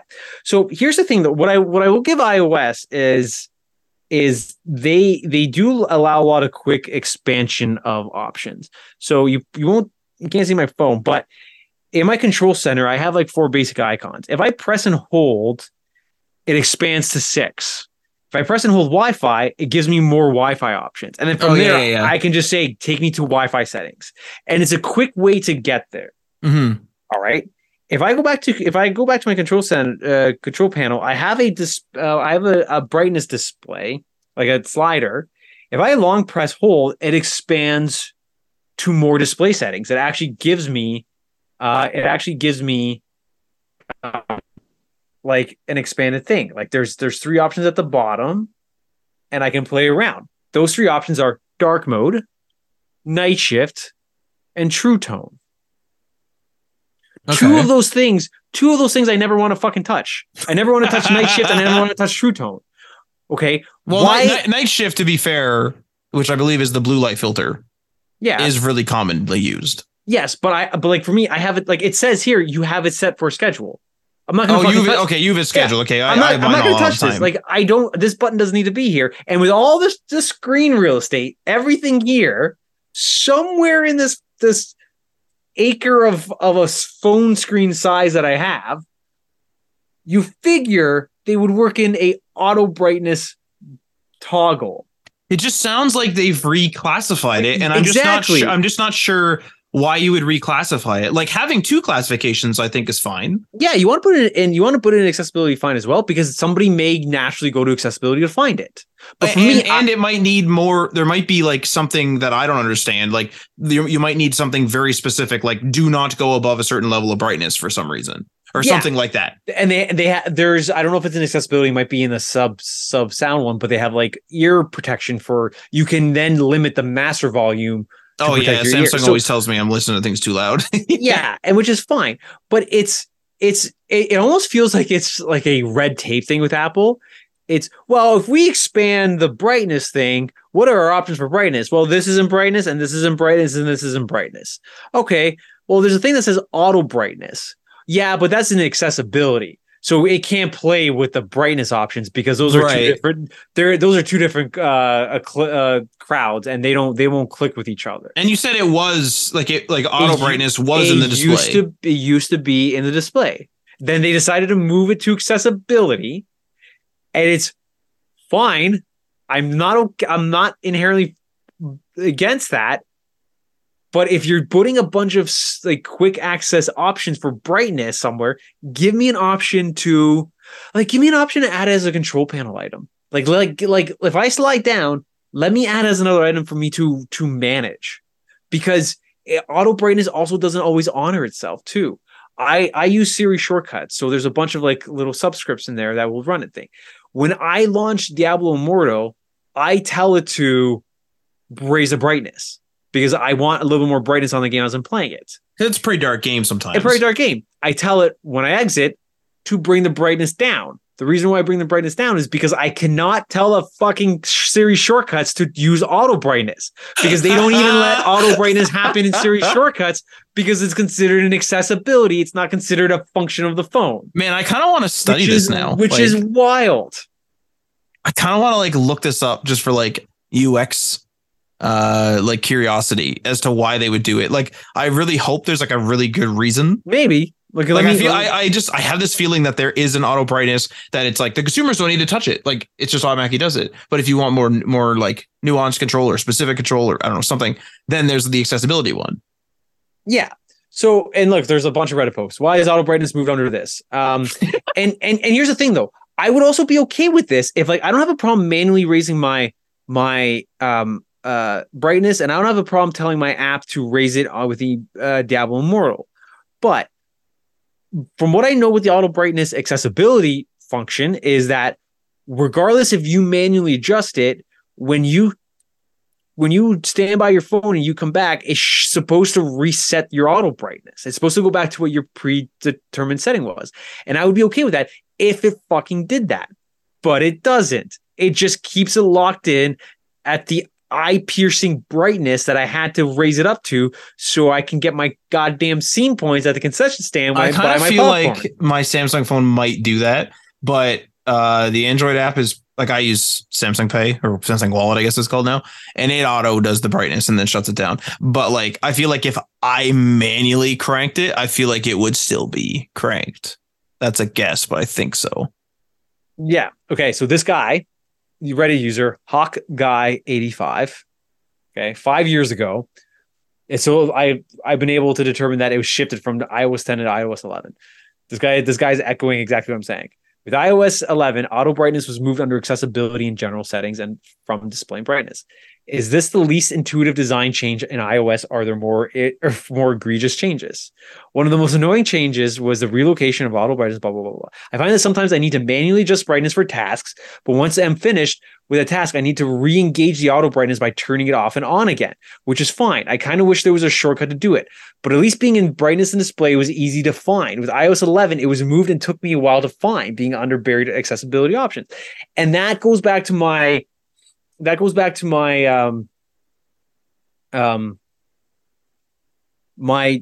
control panel thing. Like, I honestly believe that if it was under like some sort of internal UI design rule with Apple, that if it was under brightness, if I press and held this, I'm convinced that they would include it here. But because there is a lot of space, like for the listener, like Adriano has from his control center expanded the brightness settings by pressing and holding it, and there's a lot of just like Gaussian blur around it. Yeah. So it's like I honestly believe that in some slightly parallel universe where they kept it under brightness and display, they would have made a point to make a button in that one because it's part of the brightness and display sub control feature. But because it's under accessibility, they don't allow it. Just like I can't even do a shortcut to re-engage auto display, which is wild. Because at least if I was a shortcut to re-engage auto display, I would just pin it to the home screen as a dedicated button and I could just toggle it myself. But I can't even do that. Unless they add, maybe I should correct myself right now. Maybe shortcuts for whatever it is, iOS 16. Maybe they did add it. Because I was working on the 15 point whatever. Let's take a look. That's still an interesting and weird change. Yeah. And if I asked Ryan, I don't know, Ryan's answer would probably be like, no, nobody used that button. So they hid it away. It's like, okay. People definitely like hit the auto brightness though. Like, I mean, I haven't in a while just because I've had it like set up for so long and I just like move my data from one phone to another now because I just keep buying Samsung. But like when I first got my Samsung, and if I had like started afresh on this Samsung, I'm sure I'd be training it, messing around with that auto brightness / the brightness meter for sure. So like I just started a new shortcut and I want to try to search for auto brightness. No, there's a function to set true tone. I can write a script for it to set true tone, and I know why. Because if I also search night shift, night shift will be in here. Actually, wait. What is true tone versus night shift? Night shift is the blue light filter. Yeah, true tone is what is true tone?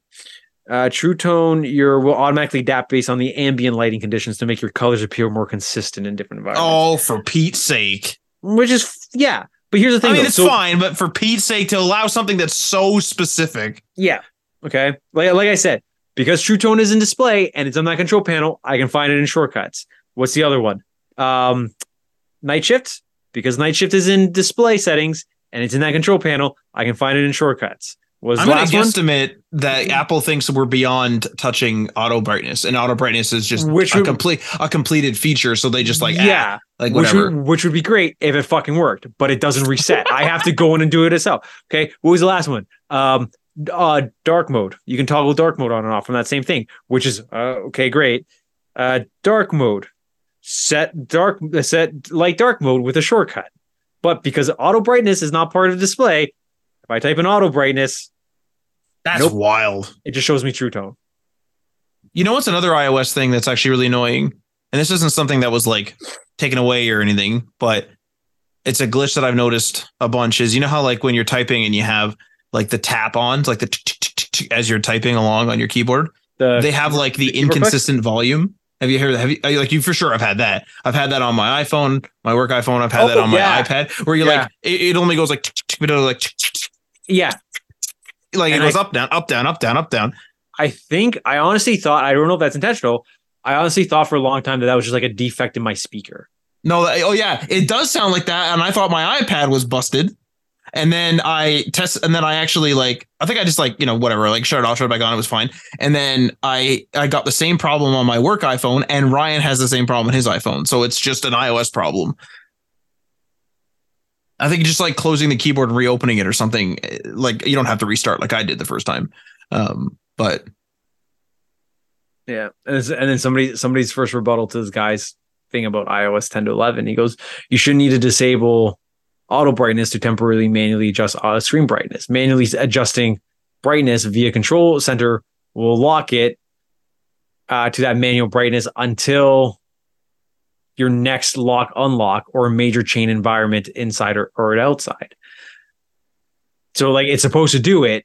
This guy's saying like, yeah, you're not supposed to ever touch it. It should just reset immediately. It's like, yeah, but quality control on Apple iPhones have gone down the toilet since Steve Jobs died. Like shit doesn't work on these things anymore. You know what? I updated everything to iOS 16. You know what it did? I don't know. I still don't know why I did this. Oh no! It's really minor. It was a really dumb thing I had to go and do. It went and deleted my profile pic for my Apple ID. If going in, like it didn't find it on the phone. I'm like, where's the photo that I signed for myself for my Apple ID? So I went into iCloud like through a browser and it's just gone. It's like, click here to sign a photo. It's like, why did updating iOS just delete wipe your it? friggin' Yeah. Your why photo. did it wipe it? Like, what happened? Like, I'm sorry, shit like this would never have flown under Steve Jobs. Like, he would have reamed somebody out for something like that. Like, okay, like auto brightness. I'm gonna correct my brightness. Super bright. I'm gonna go like this. Yeah, it's still super bright. Like it's gonna be bright forever until I reset it. That's Fix your bizarre. Yeah. Yeah. Auto brightness. Well, I think we'll move on from the query corner and we'll start talking about what we've been playing this week. Adriano, other than playing with the brightness meter on your phone there, what have you been playing? I've been playing a lot of Microsoft Excel. I've been oh my god. Where I actually have to make a list somewhere. Where do I put it? Did you put it in the Excel? No. You know where I actually hide it? I actually hide because sometimes it'll be weeks between episodes. I was gonna say you hide it though. But I don't hide it. I place it. Like it's okay. unless you know where to look for it, you're not going to find it. You know where I actually put it?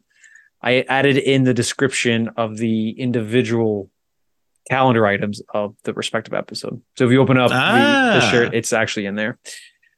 I feel like I'm missing something. You're missing Vampire Survivors. No, I played that. I played some Sea of Thieves. I played some Mario Kart 8 Deluxe.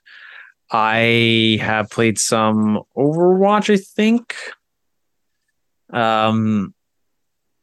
I went and happened to just out of some weird freak accident, I happened to find myself on the Epic Game Store page yesterday.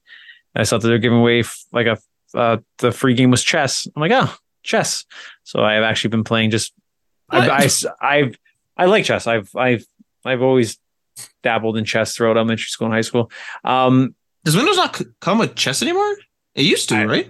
The only thing that I have installed in my Xbox app is besides the like Sea of Thieves and I think it might be Sea of Thieves and honestly, it might be Sea of Thieves and Solitaire. Those might be the only two fucking things. I was gonna say it's friggin' Solitaire, isn't it? Yeah. Yeah, Sea of Thieves and Microsoft. So yeah, I don't have a chess installed. But anyways, this is a very nice. This is a very really good looking version of chess. And you get to like pick your environments and you get to pick your board and you get to pick your color and your like style, like your wood grain. And you're sitting down in like a 3D rendered air environment. And like the one that I have right now is this, it's just like a fireplace, like in a master study with books around, and like the coffee table around it is cluttered too. Like there's just like I think there's like a magnifying glass, and like I think there's like a cigar sitting there, and there's a copy of Bram Stoker's Dracula that is like you can see just sitting beside it, as if there's like this you're reading a book just in between. There's just like books sitting there, which is really cool. It's nice to look at. But I've started at the lowest difficulty playing against the CPU, and I'm just working my way up to see how long I can how many moves it takes me to beat him. And what it does is when you complete a game, it actually locks it in. Like you have 6 slots, and when you beat a game, it stays there, and it will give you the stat saying, "Hey, at this difficulty, you beat him in this one, blah blah blah blah," and you can actually just go to the next one. So I found that fun. I feel like I've been playing something else and I missed it. Me and my Mario, excuse me. Like you like just start mentioning your massive Mario project and immediately start yawning. Yeah, me and my Mario Party, it's been tax season, so one guy's been down and out, so we haven't gone back to Mario Party, but hopefully we will soon. I made the unfortunate mistake of starting Stardew Valley and then also starting Dead Space. So Stardew Valley almost immediately got dropped. Oh, yeah. Man, Stardew Valley for me became like a min-max game. I don't know if you've had that, like, I know you've only played a little bit, whether you've had that like idea where I'm like, man, I don't want to water these damn things every time I wake up. It's like, I'm going to go and friggin' figure out how to automate this. And then I'm like, hang on, I can automate this even better. And then it just becomes like a min-max disaster. Yeah. And there's a friend of mine happened to start Stardew Valley as I dropped it off to go play Dead Space. So I'm kind of living it vicariously through him. And he's like, oh man, I want to figure out this strawberry thing because I need these strawberries to grow in this order and I need to get this going and it's going to mess up everything else. And I'm like, okay, I hope to give that game another chance. I just made the mistake of starting it at the wrong time.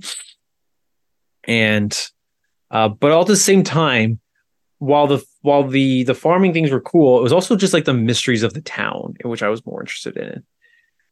I didn't care much for trying to court anyone. It's like, hey, you should go, give this flower to somebody and you should try to be with somebody. It's like, I don't give a fuck about that at all. Like, I want to know there is a creepy community center and there's a weird wizard that lives over that side. And there's a hidden area over here.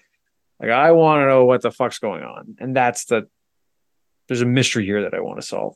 So there is I don't know if you have to unlock it or not, but there is the ability to play on different maps, like maps as in, I don't think it changes the town or anything, but it's specifically your farm. And so like you are able to play where you do minimal farming if you really want to, as far as I know. Yeah. And that was unlocked. I will go back and take a look at them. Because some of the maps are like more lending themselves to like fishing, for example. Mm-hmm. And maybe that might be a co-op experience. Maybe I will see if maybe I'll try to convince my brother to play because we can play online. It's fun. Like I played it back in the day. It's a lot of fun. Mm-hmm. Like co-op, I mean. Yeah, that's something I'll do. Anyways, that's that. But the last thing I've been playing has been Dead Space. I have been making my way through the Ishimura and shooting some necromorphs. That is a great game. You like it better than the original? Yeah. It is. Yeah. It kind of sounds like it's the same caliber of the original with the things we know about game development now. Like game development has moved forward and it's the same caliber game. Yes. It's it takes everything that the original one had. It makes it better. It cleans up a lot of the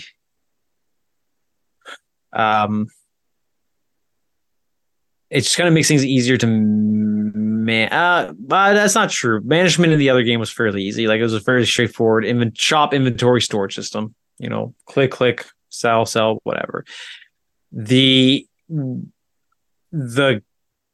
wasn't a map in the original game. You actually never knew where on the ship you were. Oh, that's interesting. Yes, I think they gave you like a rough map when you were going in between levels because there were levels in the game. It wasn't just. I remember that. Like you went through, it would be like, oh, I'm going to take the train to like engineering. Oh, I'm going to take the train to like, I don't know, plumbing or whatever. Yeah. So you still take the train, but you get to explore the ship in whatever. Like you can go back and forth now. Like you weren't when it took you to engineering, you were in engineering until it said you were not in engineering anymore, and you were not coming back. But the game Right. now lets you go explore the ship because there's level 1 locks, level 2 locks, and level master locks, and you have to double back if you want goodies when you get those clearances. And right now, I have 1 and 2 unlocked. So now it's like, okay, I need to make a point to. There's no reason for me to maybe ever go back to medical for story purposes, but I know that there are locked rooms there that are behind 1 and 2 that I want to fucking get in, and I want to see what's in there. How is navigation for that? So like, since the game's opened up a bit, do you find yourself getting lost, or No, and is there like a way for you to see on the map? Oh, there is like, a higher lock that I haven't gotten through yet. yeah. So on the map, what it is when rooms are locked, the room is it does a very I don't know if you've ever probably not if you played the early Silent Hill games. The Silent Hill games were really great at when it went up to a door, it was either opened, it was locked, or it was inaccessible. Right. Okay. And if it was inaccessible, I think it was like a squig, like it would you go back map, it would be a squiggle red line. It was telling you you're not meant to get in this door. It's Mhm. there for just cosmetic game purposes, but there's nothing diegetically behind there that you need to access. So then if it was locked and it said, hey, you need to find a key or whatever, it would be a straight red line. So you're like, okay, I can get in this room. I have to just figure out how to get in this room. With Dead Space, it's very similar. It's not until you enter the area because you can see a kind of a grayed out version of the ship at any point. But when you're as you walk into an area, it does start to fill in the information where it will open, lock, or it will be a 1, a 2, or a M. And if it's open, you can clearly go in. If it's a lock, that means something in the environment is keeping it locked, whether it's like a power, like a wire you have to cut or something you have to trip. There's some sort of just action agent item you need to do it. And then the 1 and the 2 and the M are at some point story related. You will be issued a security clearance, bridge clearance, and then I don't know what the last one is, but that gives you access to more things. So you can go back and forth, and so when you walk up to a door and it says, "Hey, you need a 1," it will put a 1 over that door, so you know to come back. One of my few complaints, though, is there are cases that are like there are lockers and there are lock boxes that are the same thing. It's like, hey, you need a level 1, level 2, or level M security clearance. For some reason, those don't get pinned on the map. Oh, that's annoying. Okay. They don't get acknowledged. So it's like, okay, well, I'm not going to remember this is here. So that's where I use my trusty Xbox overlay notepad, because I think I told you I have a digital notepad in the Xbox overlay where and I literally just have like this where I scribble down like notes for games, and I have a list. Like I have a level 2. I have 2 level 2 security clearances on floor 5 medical and observation room. Okay. So I was like, okay, I'll make a note to go back there. That's like the only, other than that, like that's the only thing that I have to manage out of game. Other than that, everything else is managed in game. So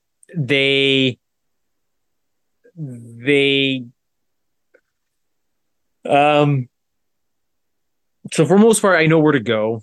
There was one time where it was telling me to do an objective, but it wasn't giving me my like a little path thing. But I still Is that don't know like why. a bug, or was that like a specific mission where it's like, oh, It we don't was have the GPS coordinates or something? Yes, it was a specific mission, and I thought it was broken. So that's the only time I'll actually look up a guide for anything, is when I think something's broken and I need to see if I need to somehow fix it.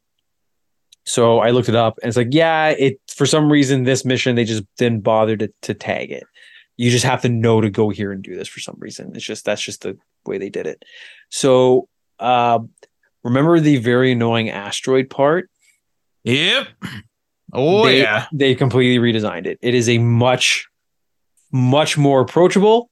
It is a much more entertaining run through of that of a similar scenario. That was where that stupid get that resonator and buy the DLC came from, because I was going crazy Is that trying where to do that that. is Yeah, that where that came from?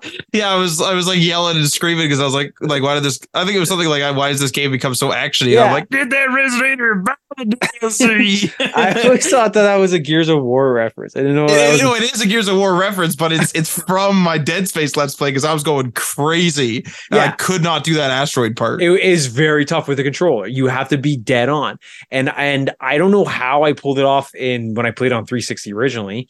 Somehow, like I just got lucky. But when I last year when I replayed the Dead Space games for PC, I remember I switched to mouse and keyboard specifically for that because I needed the mouse to do that Oh because my it God. was that flawed of a part. But they completely they changed it, and you're probably not going to play this remaster, are you? No, God, no. Yeah, yeah. So spoiler alert, for whoever. Um, so they shove you outside, but also when you're in zero gravity, or when you're in zero gravity, you're not locked to your plate, and you don't have to shoot across your plate anymore. It was always you're either here or you're there, and you weren't allowed to free float in space. They changed it. They now, EA Anthem style, let you take off and you get to float around and you get to like lunge forward, and you have like a whole kind of different control scheme when you're in zero gravity. Is it literally the Anthem control scheme? Because I these are both EA, right? Yeah, but I didn't play Anthem, so I can't confirm. Okay. But it looks like you're flying around as if you're Anthem. So um the that part there, and the enemies are way more aggressive in this is excuse me in this game. They'll come out, and the other ones they were kind of lumbering and they're kind of lunging forward. This one they'll just charge you and they'll just come after you. You're just fighting constantly. And in space or in zero gravity, these fuckers, what they'll do is they're on the wall, and you think like, oh, well, they're not going to come after me. Like I'm floating out here, and they just like lunge themselves off the wall. And as they're coming by, because they have to get to the other wall because they can't float, they'll just like they'll come by me and they'll just take a cheap swipe at me as they're coming by, and they'll just like try to tackle me in midair, and I get like tossed back, and then they're like landing and they're reorientating, and then they'll do another one. I'm trying to dodge and kill them. That's really fun. But in the space, what happens is you go out there and you're free floating, and the hull's already at 85%. And what's happening is these asteroids are actually flying at the ship, and they're taking it down sector by like they're taking down percent by percent, and they're hitting different sections of the ship. And what you actually have to do is there are 3 automated guns around the outside of the ship, and you have to navigate to each one to get control of them. But then you're not even controlling the gun manually. What's happening is it calibrates to your reticle. So it's like, hey, so now just aim around, and as you're aiming around, you can see the other reticle of the gun kind of line up.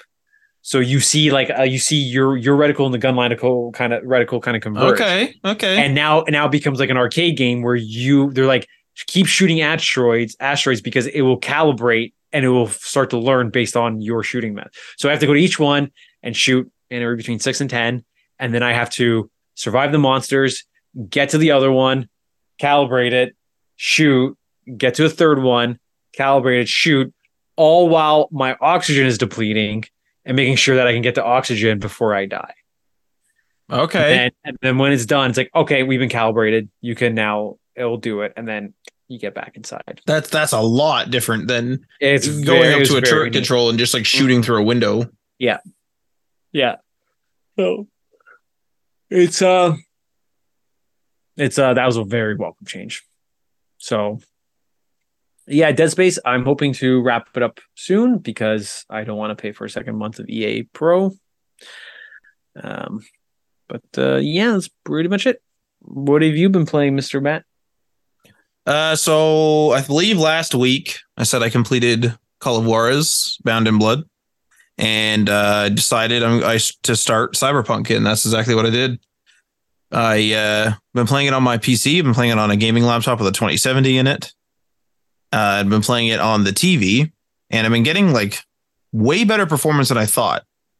I don't have DLSS on, which is like the AI inserting frames technology.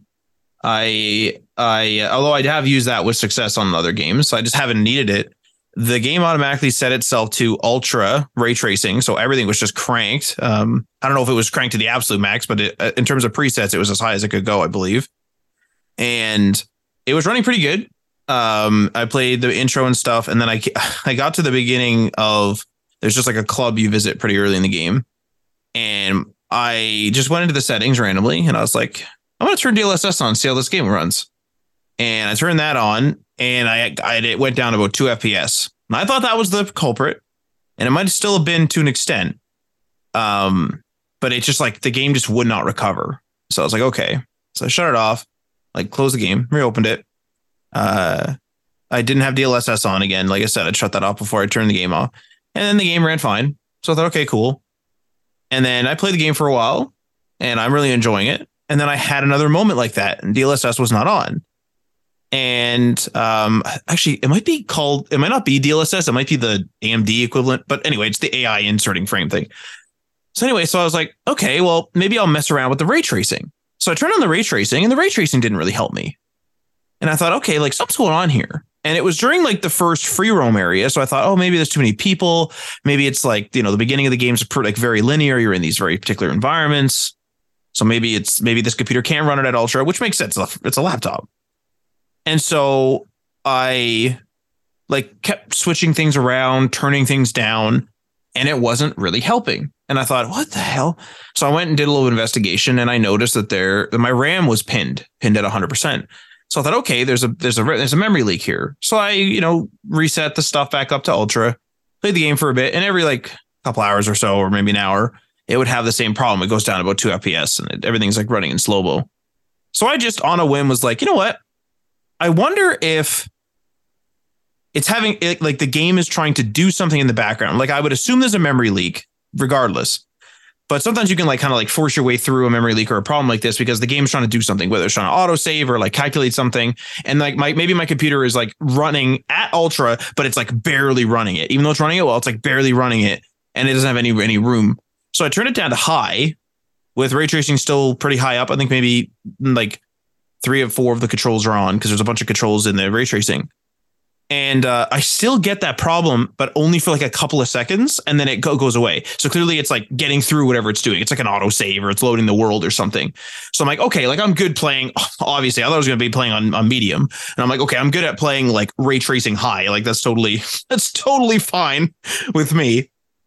But once I figured all that out, the game has been great. I've had a few funny glitches where I had this introduction where the guy's like, good, or like, welcome to Night City, or good morning, Night City. And then it was supposed to be a first person cutscene, and I was in third person. My character loaded without a head, and everyone was in T pose, and like the sun was like bearing down on me. And I was like, what in the fuck is going on? And then all these like NPCs started like charging toward me, but in T pose, and then it just like cut to the cutscene again. It was like, what? I have a clip of it. It's pretty good.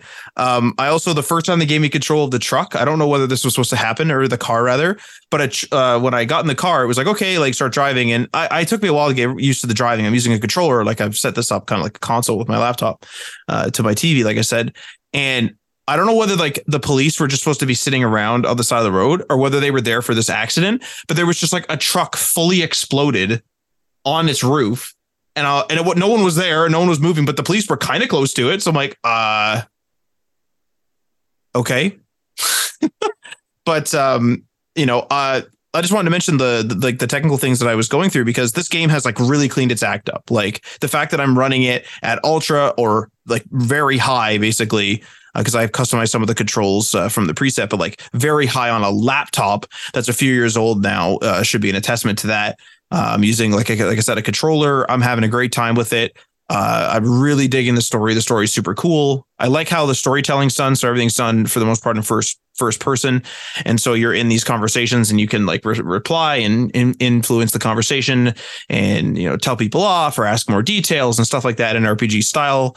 But it's just like, I guess it's just because it's first person, and it's almost like a Kojima length cutscene, but I'm not in a cutscene. I'm playing but it's like, walk over here, go talk to this person, walk over here, go talk to this person. Okay, let's get in a car together. And then the guy will be like, I'm going to drive. And he literally drives. And it doesn't cut to like a CGI cutscene. It's like, I'm still playing the game.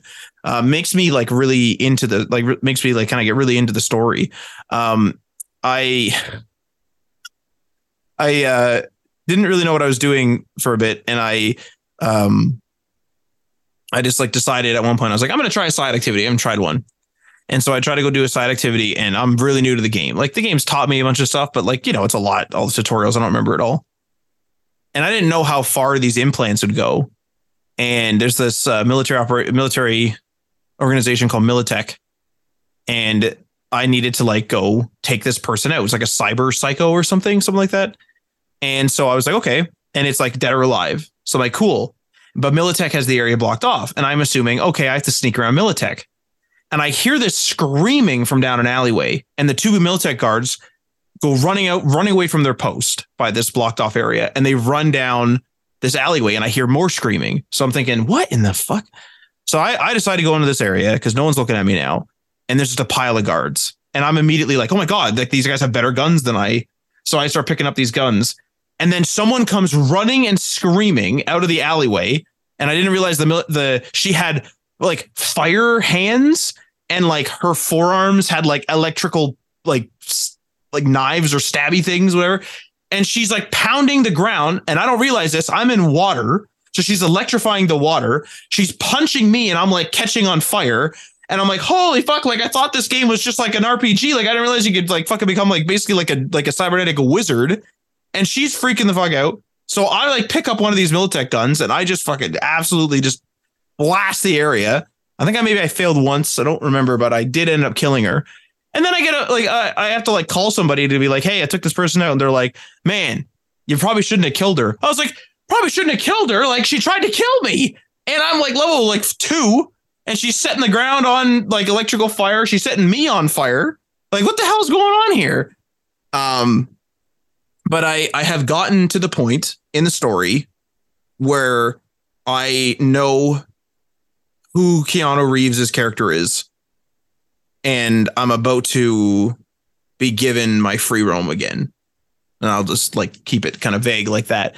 But I'm having a great time with it. I've been basically playing it like 2 or 3 nights like already this week, and I've been like glued to that. I don't even think I've even touched my PlayStation. I'm really, really enjoying Cyberpunk. I believe Tim got it for me for Christmas, so thank you to Tim for that. But yeah, holy crap, it's great. And I'm going to try it on my Steam Deck. It has a Steam Deck mode now. It's like Steam Deck approved or certified or whatever they call it. So I'm probably going to give that a go. You have a Steam Deck? Oh yeah. Yep. I did not know that. Yeah, I got it for Christmas. Yeah, my uncle grabbed it for me. But yeah, no, I have a Steam Deck. I've been playing. I beat like a few games this year on it already. That was the first game I beat on it. You might be proud of this, Adriano. So you always like you have pretty killer hardware, and you play like an old game.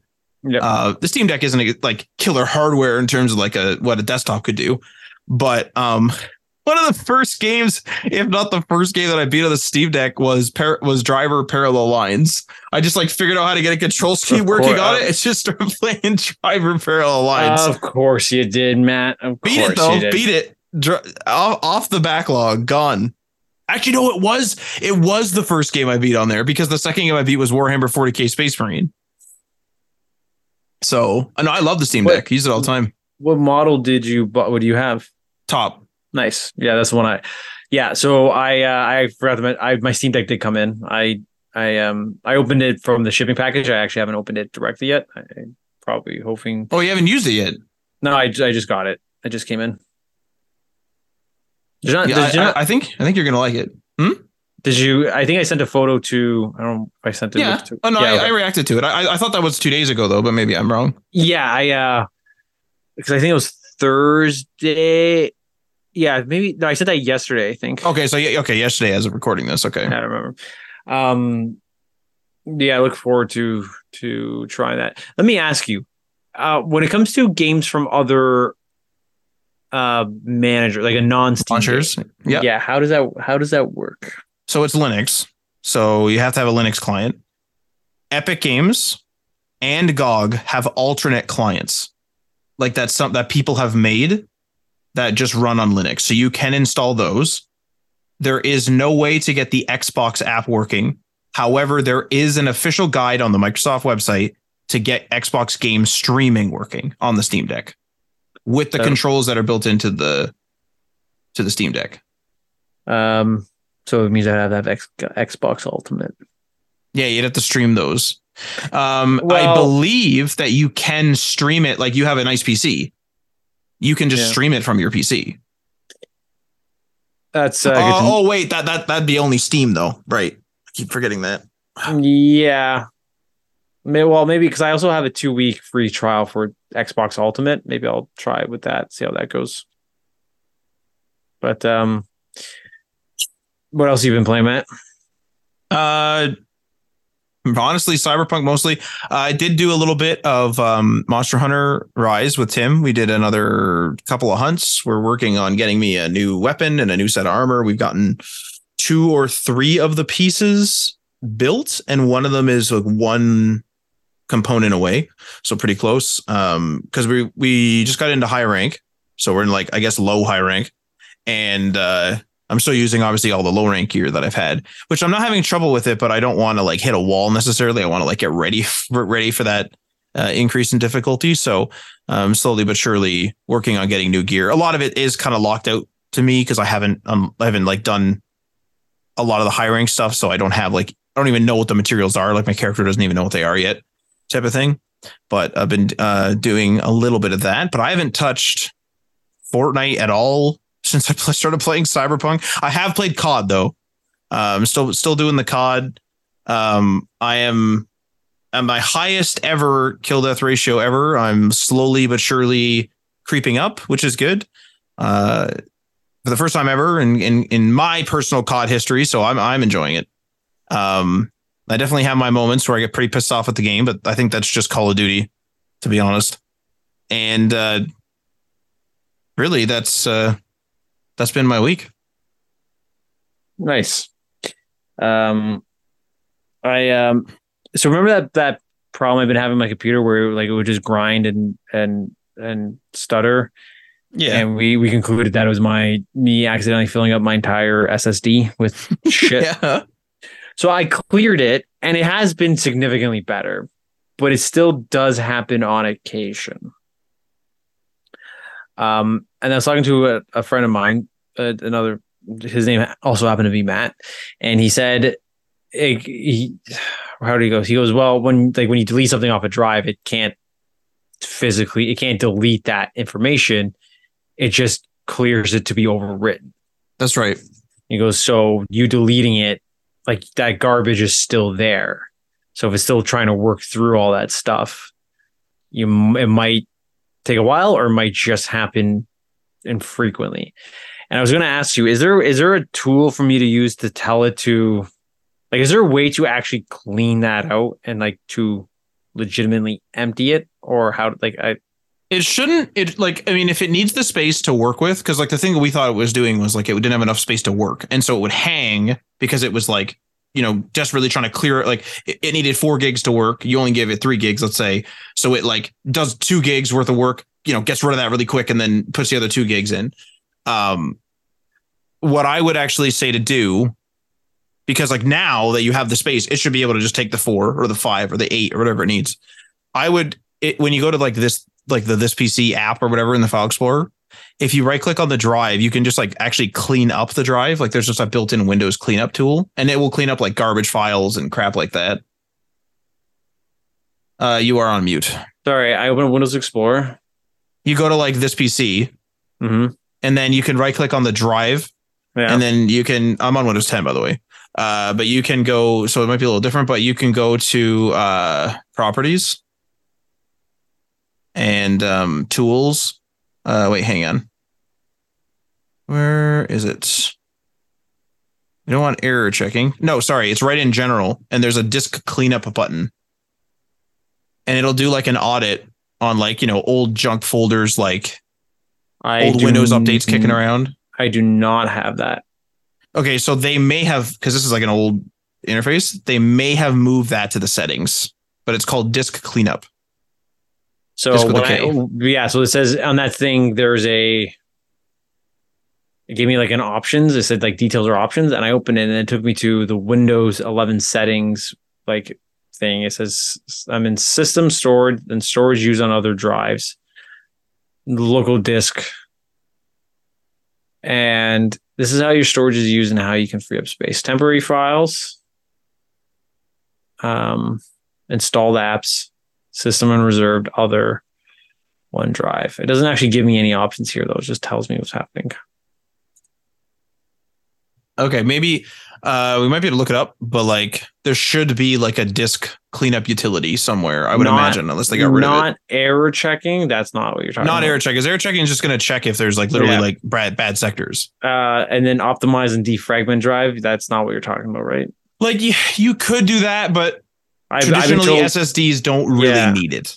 I've been told not to do that with an SSD. I mean I wouldn't. Previous versions. Okay, so it says here, this is right from support.microsoft.com for Windows 10 and 11. In the search box on the taskbar, type disk space cleanup, all one word for cleanup, and select disk cleanup from the list of results. Select the drive you want to clean up, then press OK. And then under files to delete, select the file types to get rid of. To get a description of each file type, you can select it, and then you can press OK. And if you want to free up more space, you can also delete system files. And then you do that same thing in disk cleanup, and you select clean up system files, and then you select the file types to get rid of, and then you can also get a description of each of those, and then you press OK. Okay, yeah. So I hit it. I hit C, and it says, yeah, you can use disk cleanup to free up to 80 gigs of disk on space C. Okay, so I have 80 gigs of just garbage. So I would clear that. Like, sorry, and it said, so what were the things that downloaded what am I? You just go to like the disk cleanup utility, right? Yeah, and then. But they said to check certain things, which ones to... Like if you want to see what the different, like it should list file types. Like if you want to see what they are, you can click on them to get more details. Well, it says here recycling bin is most of that 80 gigs, which means I can just empty the recycling. Empty your recycle bin. Good Lord. Yeah, I usually do, but the thing is, it was fairly empty and I freed up a lot of space on my computer, but it was still doing this grinding thing. And it could be another problem. Like the problem with it is that it's just like it seems to be grinding, but it's never crashing, so it's never giving us an error code. The only other way to like really check that I could think of off the top of my head is to like check the event viewer to see if there's any errors at that exact time that the grinding happens. Gotcha. But like, I mean, you did say it became less when you freed up space. So maybe it just needs like another good clean. Yeah. But like this could be anything from like a RAM stick gone bad to like something in the registry is not right. Gotcha. So the wonders and the wonders of troubleshooting Windows. Mm-hmm. Yeah. But that's it. That's it for this episode. We're going to conclude with some IT. How long was the last one? I'm going to check. 2 hours and 20 minutes, maybe? Maybe? Hang on a minute. It's taking forever to load here. It now like because I just go to Anchor, but Anchor's now podcasters or Spotify for podcasters. Well, I'm going to just actually load up 2 hours, 14 minutes, 53 seconds. And right now we're at 2 hours, 38 minutes, 28 seconds. But obviously some of it will be cut for the intro and stuff. Okay. Next time we got to go even longer. Got to make it longer. That would actually be a good idea for a podcast. Every episode, you have to make it longer than the last. You'd get like, depending on how much longer you would want, you would have to you'd have to play a game of chicken with it. You're like, okay, we have to like aim for a minute. The next time, like try to only aim for 2 minutes. But if you accidentally go to 10, next time you got to go longer. You got to go more than 10. Like a year in, I mean, if you manage it properly, like a year in, depending on how much you also, I guess, release, you're going to be like doing like a 6-hour podcast. And the poor bugger that has to edit it. I mean, some people don't edit like every little, like I don't edit absolutely every little thing. Yeah. But like some people will, like I've heard podcast editors be like, oh, you know, if you say the word okay a lot, I'm going to listen to all the okays you say, choose the okay I like, and then paste that on over all the other okays. Really? Yeah. And I heard that on a podcast recently and I was like, what is this person doing? And then I kind of thought, I was like, hang on, I'm listening to a podcast right now that they're on and they edit this one. How fake is this podcast? Like how, not fake, but how edited is this podcast? Isn't that wild? Pretty soon you can have chat or Bing do it. The problem with that one though is like, obviously these bots still make mistakes, like mistakes enough that like, if we were playing with it for 10 minutes each, like, you know, Bing would mess up or ChatGPT would mess up. You would have to listen to the episode. So you would, like, if you're a person that like wants an AI to do it for the efficiency of an AI doing it, you would have to listen to the whole thing. And so it just makes it no longer efficient. But anyway, that concludes today's episode. You can come check us out on Twitch.